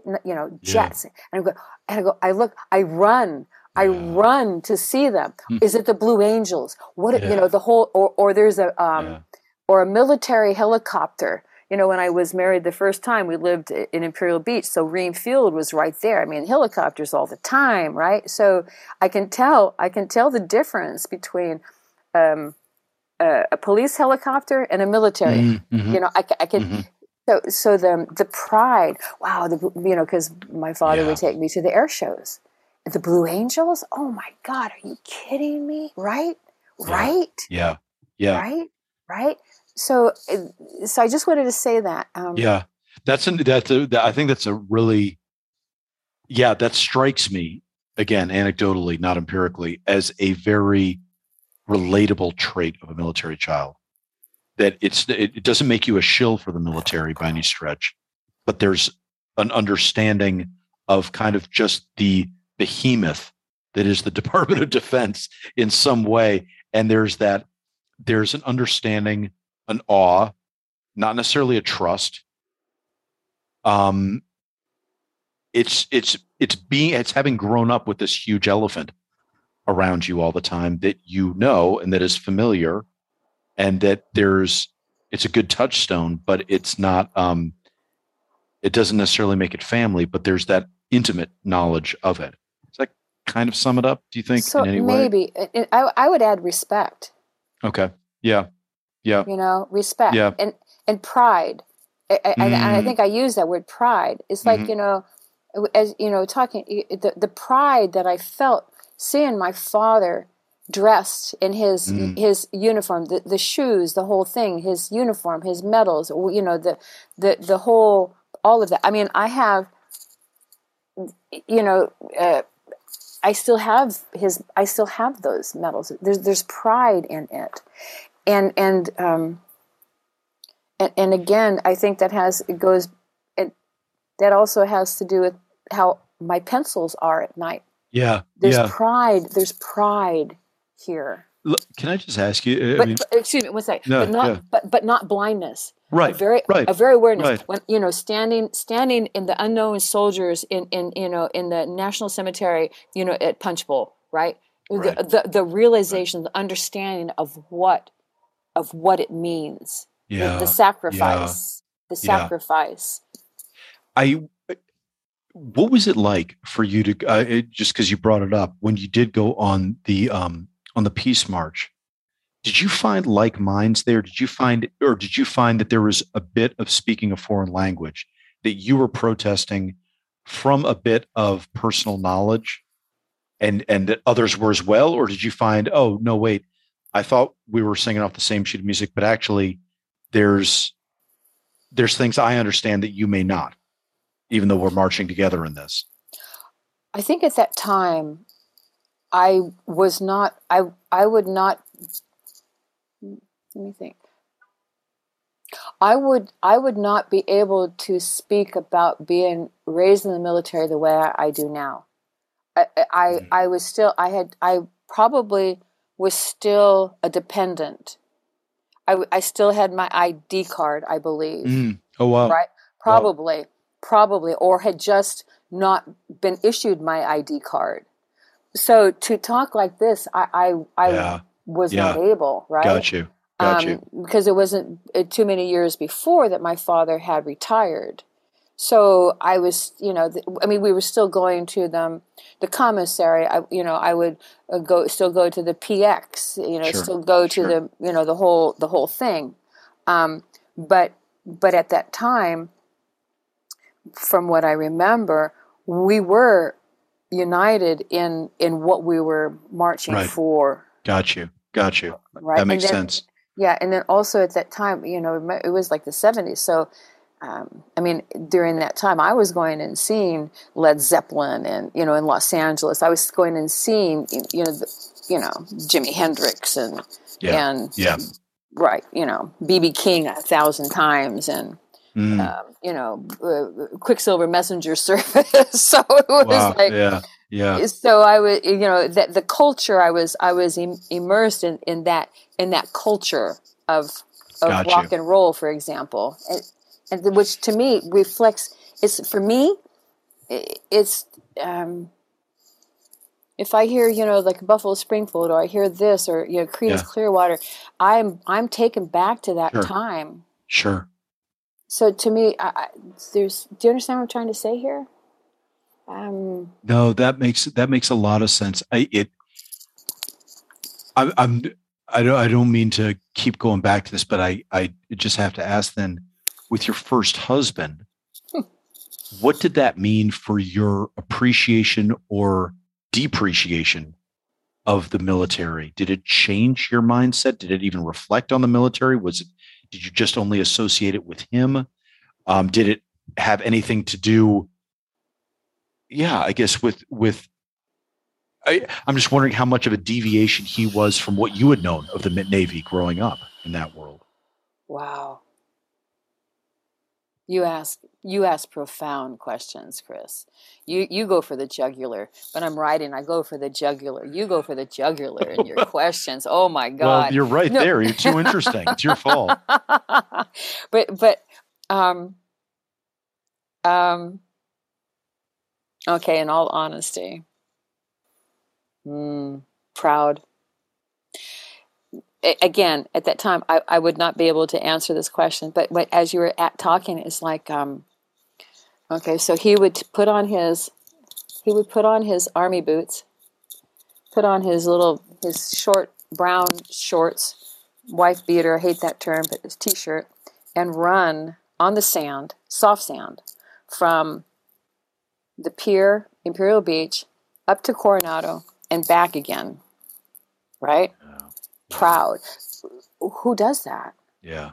And at that, before I met him, I was dancing and stuff. I would run from the Imperial Beach Pier down to the sloughs on the hard sand, back, go swimming, then go to ballet class. Who does that? Right. A 20-year-old, right? So I was always proud of that. Oh my goodness,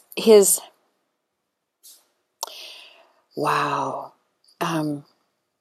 it's interesting how we can be proud and shameful at the same time, right? Yeah.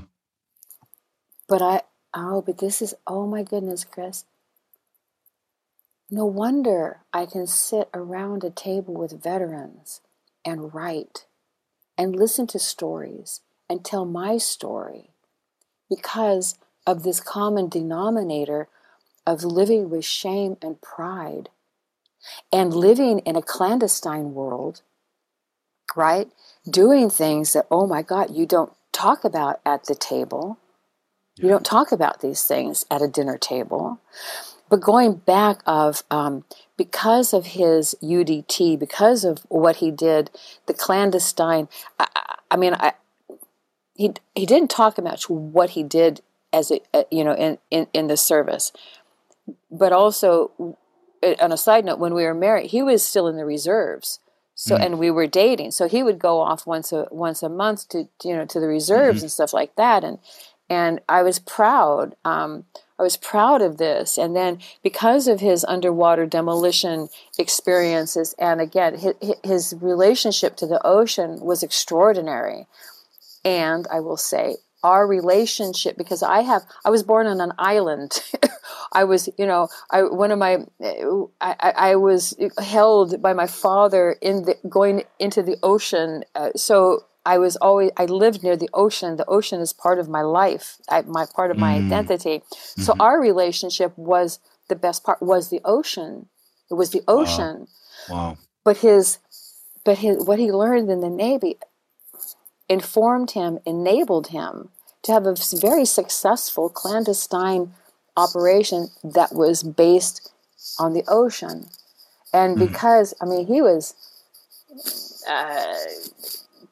yes, and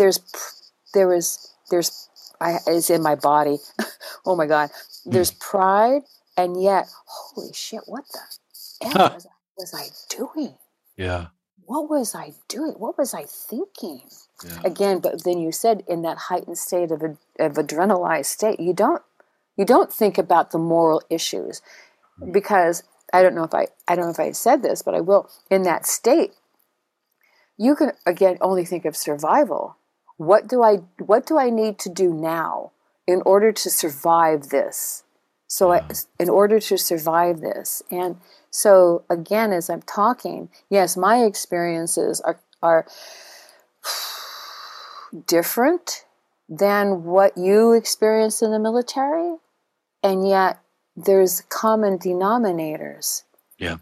And does that? And my question then is,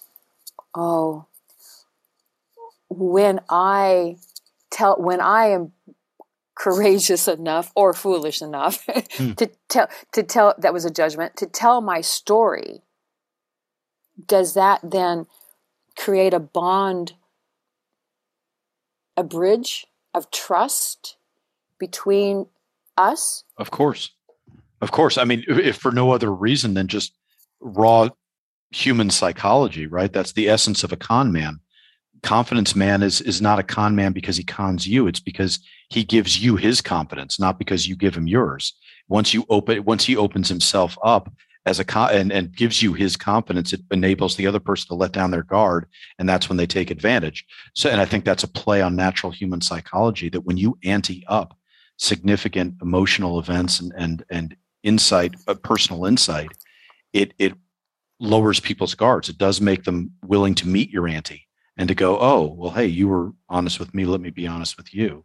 I think absolutely, and I think that I don't see how that could not have played a major role in Returning Soldiers Speak and some of the work you've done with veterans, where even if you weren't, I think just that emotional knowledge, knowing that there's that emotional availability, I think is something that a veteran would pick up on and feel very comfortable with you. Yes, it's there's what I've learned is veterans are very generic. Yeah. Pretty much, you have to earn their trust. I remember when I first started working, when I was being interviewed with the recreational therapist at the domiciliary. She said, first thing you do, you have to develop their trust. You have to develop their trust. Mm-hmm. What I've learned is, yes, that's true, but what's even more difficult is to keep their trust. Mm. To keep the trust of a veteran takes wisdom, compassion, tenacity, a lot of mistakes. I've made a lot of mistakes, but my mistakes, it has informed me how not to make the same mistakes. But where am I going with this? But I learned, because you can understand. I guard my story. I've guarded it. It's like it's like, right. But I think sitting around the table, and I haven't sat around the table because of the pandemic, but you know what I'm talking about. Sure. What am I trying to say here? It took me, when we tell our story, let's just say sitting around a table at a writing workshop, right? When we tell our story, our deepest story, and we write it and we read it and others listen, when they truly listen and I just had chills, and they accept, I'm talking about myself, when I write my story, and the veterans hear it and they accept me, that changes me in a way of I can be who I am. I've told my deepest, darkest secrets, and I'm not shunned. I'm accepted. I just had chills. I'm accepted. They still love me. They still like me. They still accept who I am. Actually, even more so. When I was writing A Midnight Watch, I took it in. Okay, I was over at the Wellness Works at a writing workshop. I began. I was there for like 5 years, and I remember Adam, who was 13, 14 years in the Army, and also double toured Iraq intelligence. I remember I read it, and then when he said something about how I brought the watch back. It began, my father on the ship, watch, and then I bring it back with how that was the most important when in the hospital, how it was the most important watch of his life. Adam picked that up, and he pointed that out. And he said, just coming back with that watch, when he said that, I felt not the gravity, but the profoundness, the wonder, the beauty of it. The beauty of it. So what am I saying here? That sitting around the table, sharing our stories, even the whatever, and being accepted and heard, right? When we're heard, when we're witnessed, what does that do to our interior lives? Absolutely. So did that at all answer your question? That absolutely does, of course. Yeah. And I think it's yes,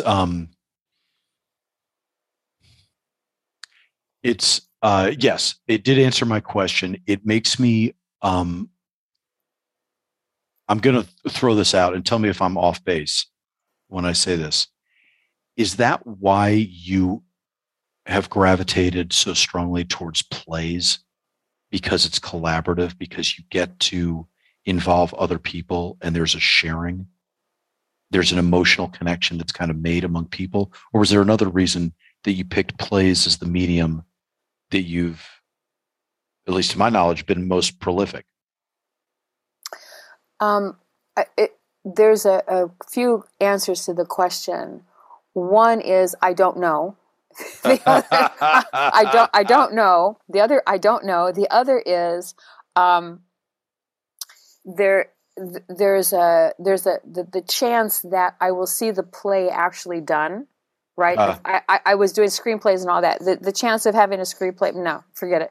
Right. So that, but I think it goes back to my love of theater. My love of theater. Yeah. I've returned.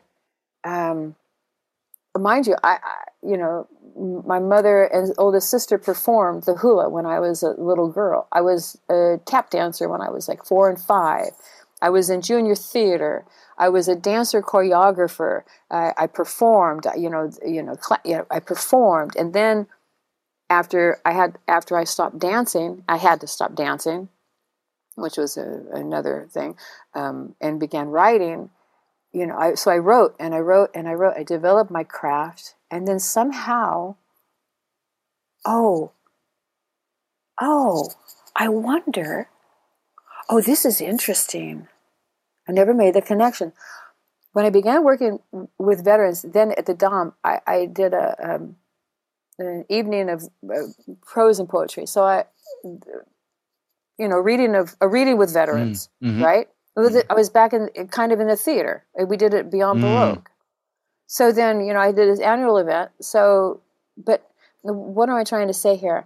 I think my love of theater, my love of theater, the power of theater, and then I'm really good with dialogue. So and somehow I don't know why I began writing plays again, but I did. No, actually, I never really wrote plays. What am I thinking? Well, maybe when I was a kid. I'm rambling. But love of theater. And then just, there's something, and it does go to the collaborative art. Mm. But sitting in a theater and watching a play, oh my goodness, right? The magic of theater. In the theater, one can really, create the magic. Right? So yes, that collaborative of the magic. But I will say that I'm a member of Ensemble Studio Theater Los Angeles, and they had a 1-act play festival. So the calls went out for directors. Oh, let's try directing. That should be easy. Right? I'll direct. That should be easy, right? Oh my God, I still don't know. Anyway, so I did. I directed a 1-act. I learned so much, but what better way? Because we had no prop master, no this, none of that, and we're just coming back from the pandemic, right? So I had to make some props, and I had to do this, and I did pretty much everything. So what better way to learn how the theater works? But I had to rig something, and so I couldn't sit out in the audience as the director and watch. I had to be backstage in order to rig and unrig, right? Oh wow, yeah. But I tell you, there was a couple of times when I had a little time, I went out in the audience, right, and all the other directors were out there, all the playwright, all this stuff. Yeah. You know where I liked it the most? Backstage. I liked backstage, and I liked backstage, and I liked the quiet. I liked the focus. Because I would go back, the actors would be back, in the dress, preparing. It's like, actor, right? Totally. Right? Yeah. They're another animal, man. Yeah. I did some acting before, but I'm not an actor. It's like, but the focus and all of this, and I go, wow, I really like it back here. I like it back here, So that was an interesting thing for me. So I guess in answer, yes, it is the collaboration, and it's very interesting. I loved being backstage with again, I'm going to repeat myself, the focus, the quiet, the anticipation, the possibilities that were going to happen, right? Yeah. But I also love, probably even more, I love sitting in the audience watching my work unfold. Mm-hmm. Mm-hmm. I love sitting there because I've done all this work, sitting at my desk, creating these characters, all of this other stuff. Yes, it is collaboration. All this other stuff. when Tammy, there was a reading. So I tried to get a couple directors. They were not available. So I said, well, I'll direct it. It was just a reading. So I'll direct it. Well, working with actors, my goodness, I love working with actors. Sure. Because they ask very interesting questions. They make me think. Yeah. They make me think. And so that is the collaboration. You're right. Working closely, a playwright working at a playwright director working with actors. Wow. Yeah. I could live in that world, a lot. Yeah. And then as a director working with on another person's play, it's a whole different ballgame. I had no idea how different it would be. But again, working with the actors, being in that process, that to me is just the magical world of wonder and creativity and exploration, and what actors bring. It's like, whoa. Yeah. And then what we bring to them. So it is collaboration. But I want to say this. But when you said about collaboration, it was like, oh, wait a minute, I'm an introvert. I like to be. Wait a minute, no collaboration. That scares me. Yeah. Right. But it is the collaboration. Well, it's also the fun part of collaboration, because it's born from the introvert's mind into an extrovert environment. And that's kind of cool. There's a little bit of control in that. There's a little bit of play in that. It's building the structure it's building the sandbox that everybody's going to frolic in. And there's sort of a fun with that. Yeah. And also with that about collaboration, I wrote, actually, I think this is probably what began my playwriting endeavor. I had heard, again, my husband, this best husband, was a key grip. He's transitioning. Anyway, that's another story. He heard on set years ago about, I think a nephew or something was in Afghanistan, and they were out on the outpost, and they saw a Taliban, or what they saw. Some people. Is it okay if I swear on this? Is it okay if of course. Sure. Fucking goats, literally fucking goats. And then they got orders to light up the humans. So I thought, whoa, this is a very interesting story. And I wrote a short story, and then I turned it into a play. So I call it Spingar. And at EST, it was they went through the process of development, and it got a staged reading. So you have these two guys, Trigger Happy and Radio Man, right? Up on this edge, right, this whole thing, and the director, he got the play. We were talking, He understood it. He got it, right. So I walk into the theater for our first rehearsal, and he had. Okay, mind you, this is a tiny, tiny black box, and all we have for our set piece are the boxes, right? Uh-huh. So he had put these boxes in a circle, and he was going to have the two characters inside over the boxes, like with rifle. And I went, whoa, look at this. Look what he has done. I would never think of doing this. I went, whoa, right? Yeah. I would never have thought of using these boxes to create this mountainside. So going back to the collaboration, I went, whoa, right? Yeah. Yeah. And then how he lit it, and where and having how to create the atmosphere, and when Radio Man goes onto the radio, blah blah blah. So I don't know why I was saying that, but somehow the wonder of, or admiration for a director's mind, taking a play and transforming it into something more than what the playwright actually could think of. I would never have thought of that.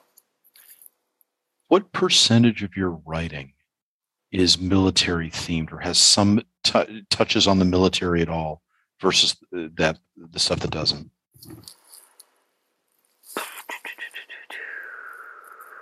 For a long time, years, that's all I wrote. Really? Yeah, that's all I wrote. Yeah. Wow. Pretty much. Maybe occasionally something in between. I have a whole series of poems and shorts of wounded soldiers. I have a whole series that for years. That's what I wrote. So Spingar, then Foot Soldier. Foot Soldier came. Popeye and Will appeared. They just appeared, and I think I began writing Foot Soldier when I was in Hawaii, and it was a short story. I wrote a short story, and then I said, no, this has to be a play. So Foot Soldiers, I've been working on Foot Soldier. It came years ago, and it's still not finished. Then,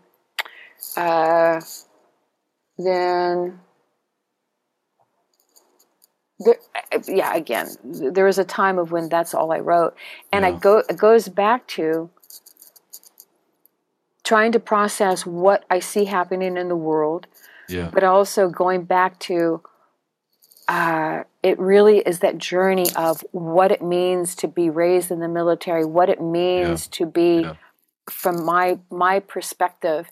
And it's odd, Chris, it's odd, but how I learned writing about, but is it odd? Writing about veterans, writing about war, writing about this, writing about, separation, writing about the wounds of the soul. And then, Doris and James appeared and writing about the wounds of the soul. I guess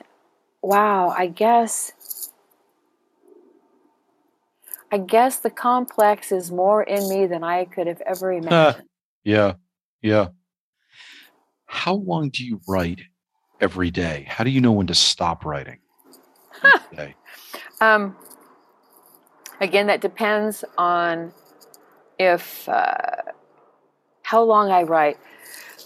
Sometimes, that depends on life gets in the way. I have a day job. Sometimes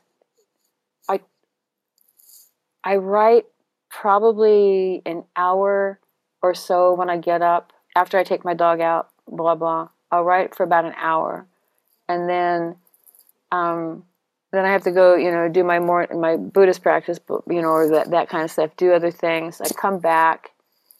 If I have a deadline, again, it varies. And I should have a much more disciplined answer than this, but I don't.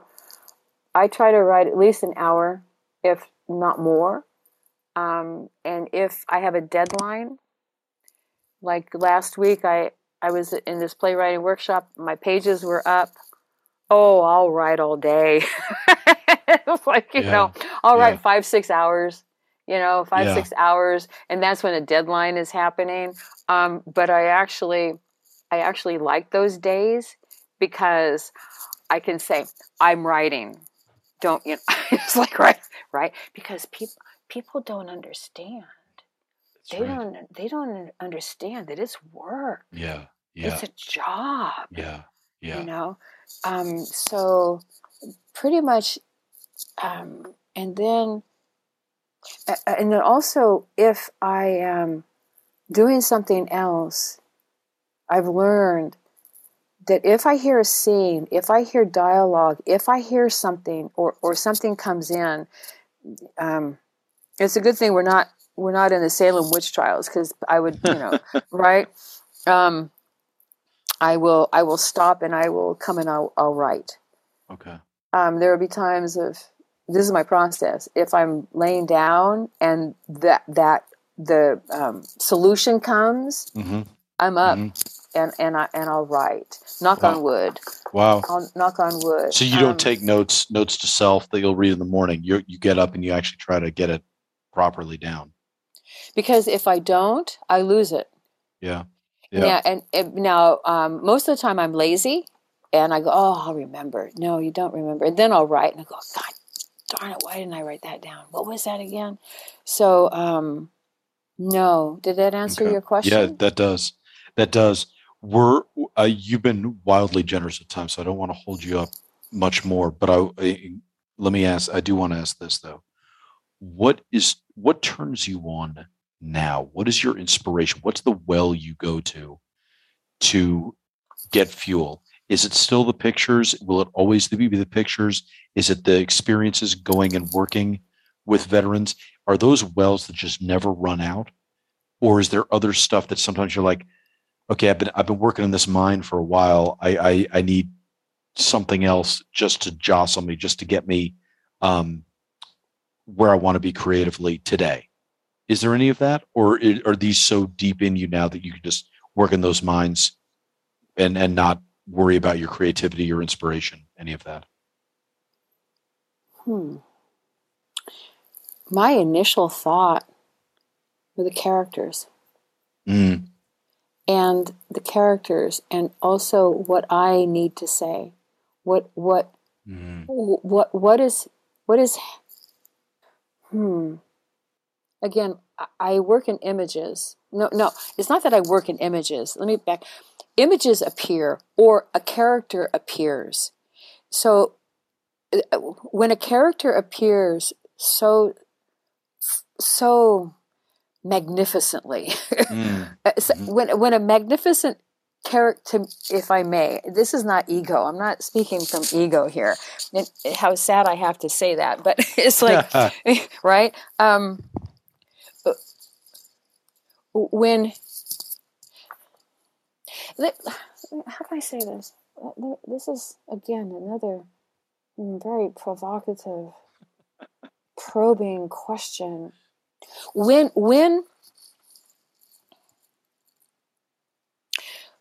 someone like Will appears in Popeye from Foot Soldier, I love them.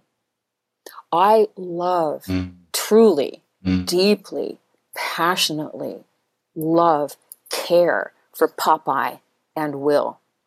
I love them so deeply, right? So so because of my deep connection, my deep, profound love, it is a love. I love my characters. I love Doris and James. I love them. How could I not want to be in their world? How could I not want to be in their world? I love the world of where Doris lives. I find it so, I have chills. I'm curious about that world. I don't know if this is answering your question. It is, absolutely. I yearn to sit in an audience, to sit in a theater and watch James, I have chills, entering, wrapped in that bandage, right? Searching, and she's there waiting for him, right?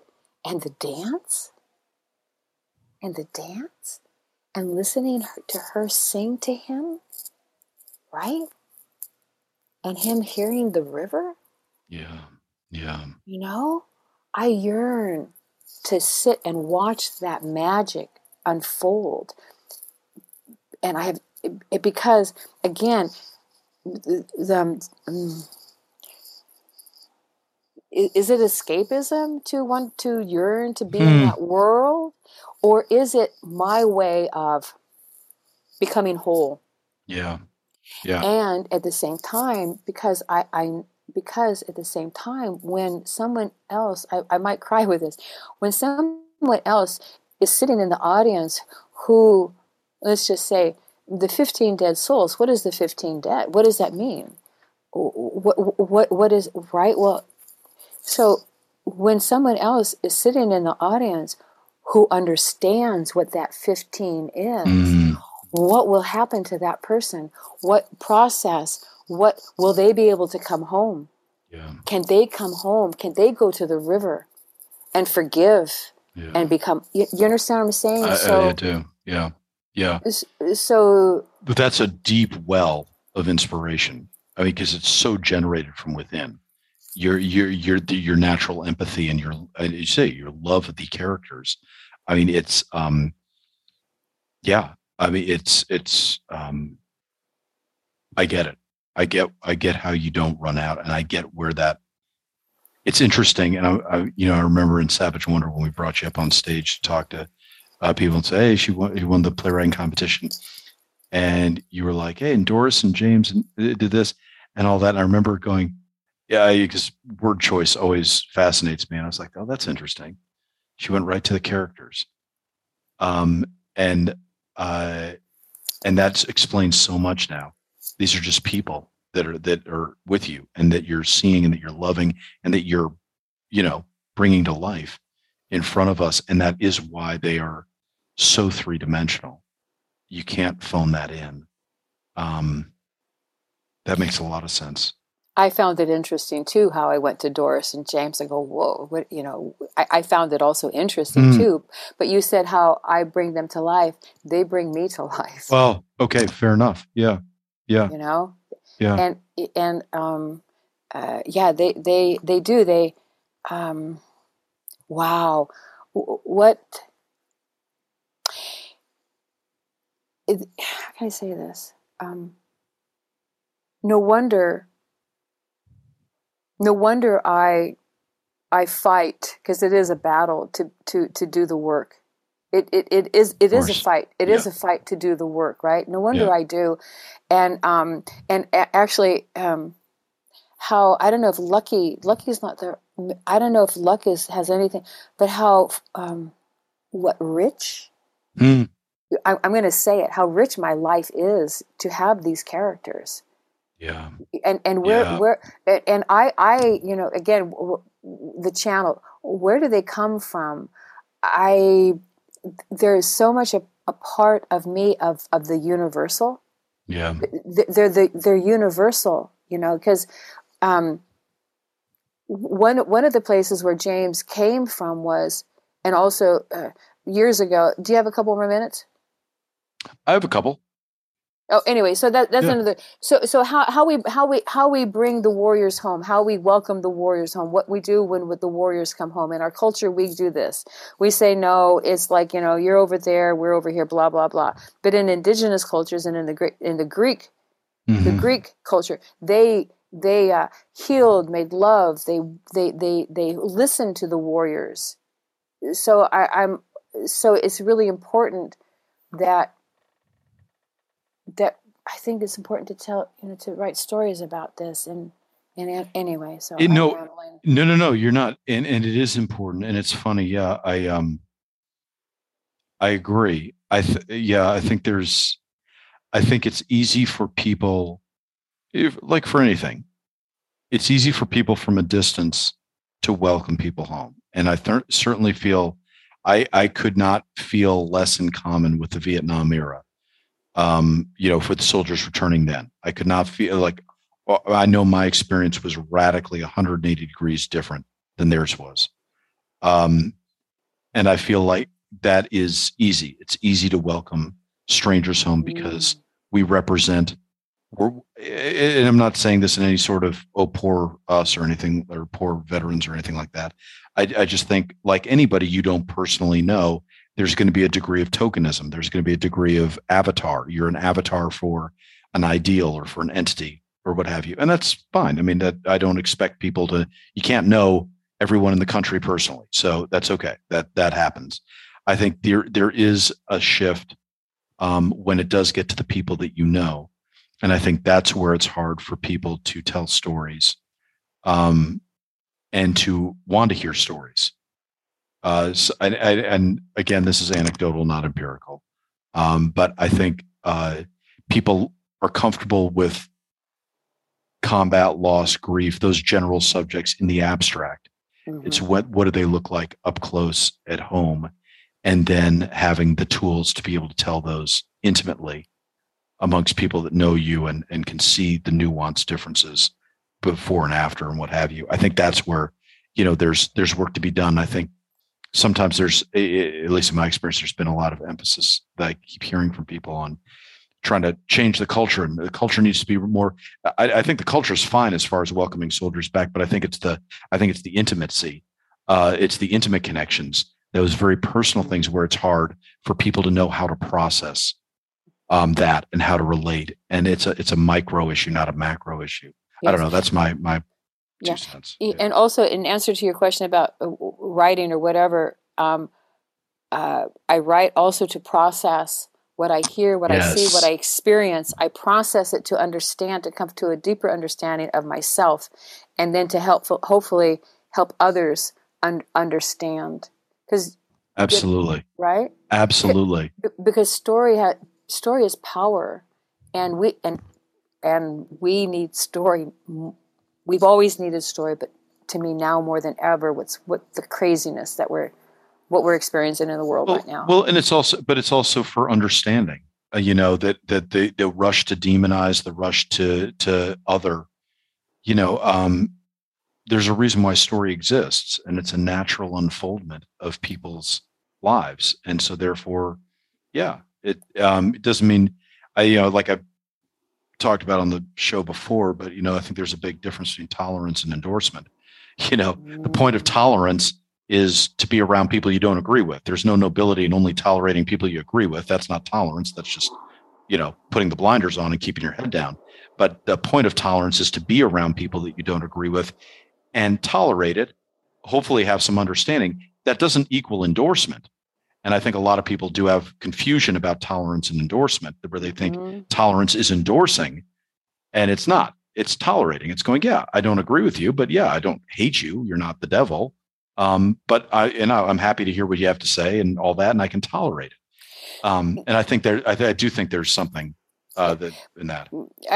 Two things is because when we hear another person's story, when it's authentic, when it's a true story, when it's authentic, not a bunch of BS, right?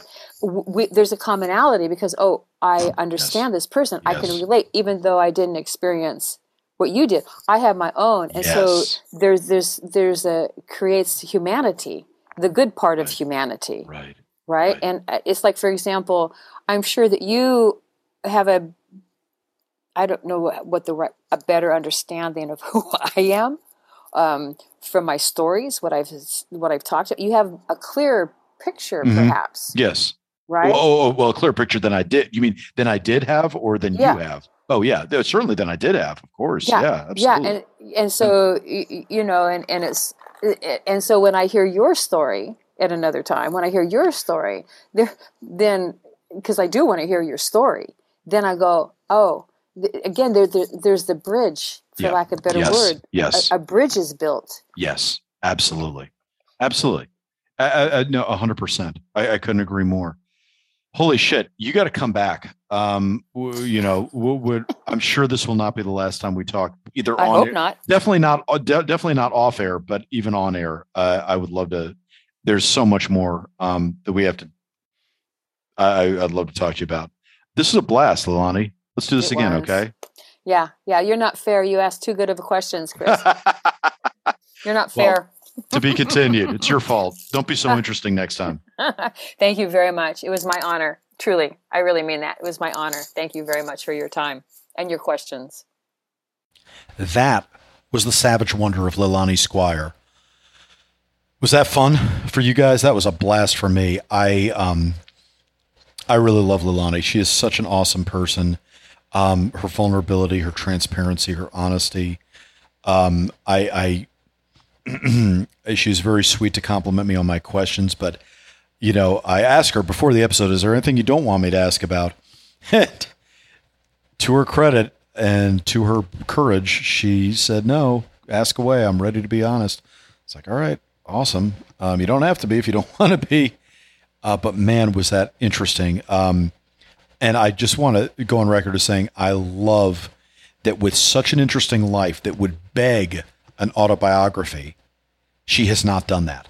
I love that instead she has allowed her life experiences to infiltrate fictional writing. I think that has deepened her fiction. It fills in the gaps for me in her writing and makes me understand where these characters, where their depth, where their resonance, where the subject matter, deepens and broadens, and it makes sense. It's like, yeah, you're feathering these experiences that you've had in your own life, and even if it doesn't have anything directly to do with the piece of fiction you're writing, it's going to deepen. It's going to impact the piece of fiction she's working on in some way, shape, or form. And that's just rich. That just leaves you with rich writing, especially when she's as diligent on writing as she is. The fact that she does not miss a day, that she is there, nose to the grindstone, working it constantly to mine and hone her ability to source her emotions and her inspiration right onto the page. Really gives you that. Yeah, you can just tell that you're looking and reading an exceptional talent with a deep reservoir of emotion and experience. Anyway, I loved it. I can't wait for the next time we talk, both either off air or on. But I look forward to it all. Okay. What else should you guys know? If you want to know more about Veterans Repertory Theater, go to vetrep.org, vetrep.org, vetrep.org. That is your one-stop shop for any and everything related to Veterans Repertory Theater. We have, I don't know if I've laid this out for you guys before, but we have essentially, I guess we would group it as 4 major lines of effort that we have. We have several persistent lines of effort, like this podcast, our literary blog, which also doubles as our mailing list. So if you want to get on that, go to vetrep.org, go to our Now Playing tab. You can scroll down. You can see all of our lines of effort at the Now Playing tab, but you can certainly see the literary blog and sign up to get that delivered right to your inbox every day. A little piece of veteran writing accompanied by shameless plugs for stuff we want you guys to know about. So that's our persistent lines of effort. We also, if you're in the greater New York area, specifically Cornwall, New York, or the Hudson Valley, we do have our parlor in Cornwall that we have comedies pretty much every Saturday night. It's a pay-what-you-can ticket. It is a whopping 16-seat house. It is intimate. It looks like you're in Sherlock Holmes' den. It is awesome. It makes no sense, but we have a blast doing it. And that's just a great way of us having fun every single Saturday, pretty much from April to December. So if you're in the area, come on by. Book tickets in advance because we're always sold out. But book tickets, we'd love to see you at the parlor for any of our live shows. Our other lines of effort, of course, is our play production, which starts with the playwriting competitions and works its way through play development into actual fully mounted play production. We have yet to do that. Bear in mind, we're only, 12 months, 14 months old. So we're just getting going. But we have some really promising plays that I can't wait for you guys to see when they're ready to be seen. And that obviously is a main line of effort for us. And then, of course, we have the Savage Wonder Festival, which is our chance to celebrate veterans in all sorts of artistic media, including theater, but also dance, music, poetry, visual art. And we love the opportunity to do that. And that is obviously a major line of effort for us. So all those lines of effort you can keep tabs on, find out more about by going to vetrep.org, go to our Now Playing tab, and you can learn any and everything you want to learn about what we do at VetRep. Other than that, if you're on iTunes, please go ahead and give us a 5-star review. That would just mean a lot to us. We always appreciate great feedback. You can find us on Instagram at VetRep Theater, on Facebook at Veterans Repertory Theater. I know nobody knows how to spell repertory. It's REPERTORY. So at Veterans Repertory Theater if you're on Facebook, at VetRep Theater on Instagram. So always feel free to reach out to us on social media. We do our damnedest to stay involved on social media. It is the bane of my life, but there are too many cool people out there on social that I do try to make a point of staying on social as much as I sometimes would like not to. Anyway, other than that, reach out. We'd love to hear from you guys. I think that's all the plugging I have to do for now. I want to thank our producer, Mike Neal. I'm Christopher Paul Meyer on behalf of Veterans Repertory Theater. See you next time when we'll dive further into the savage wonder of it all.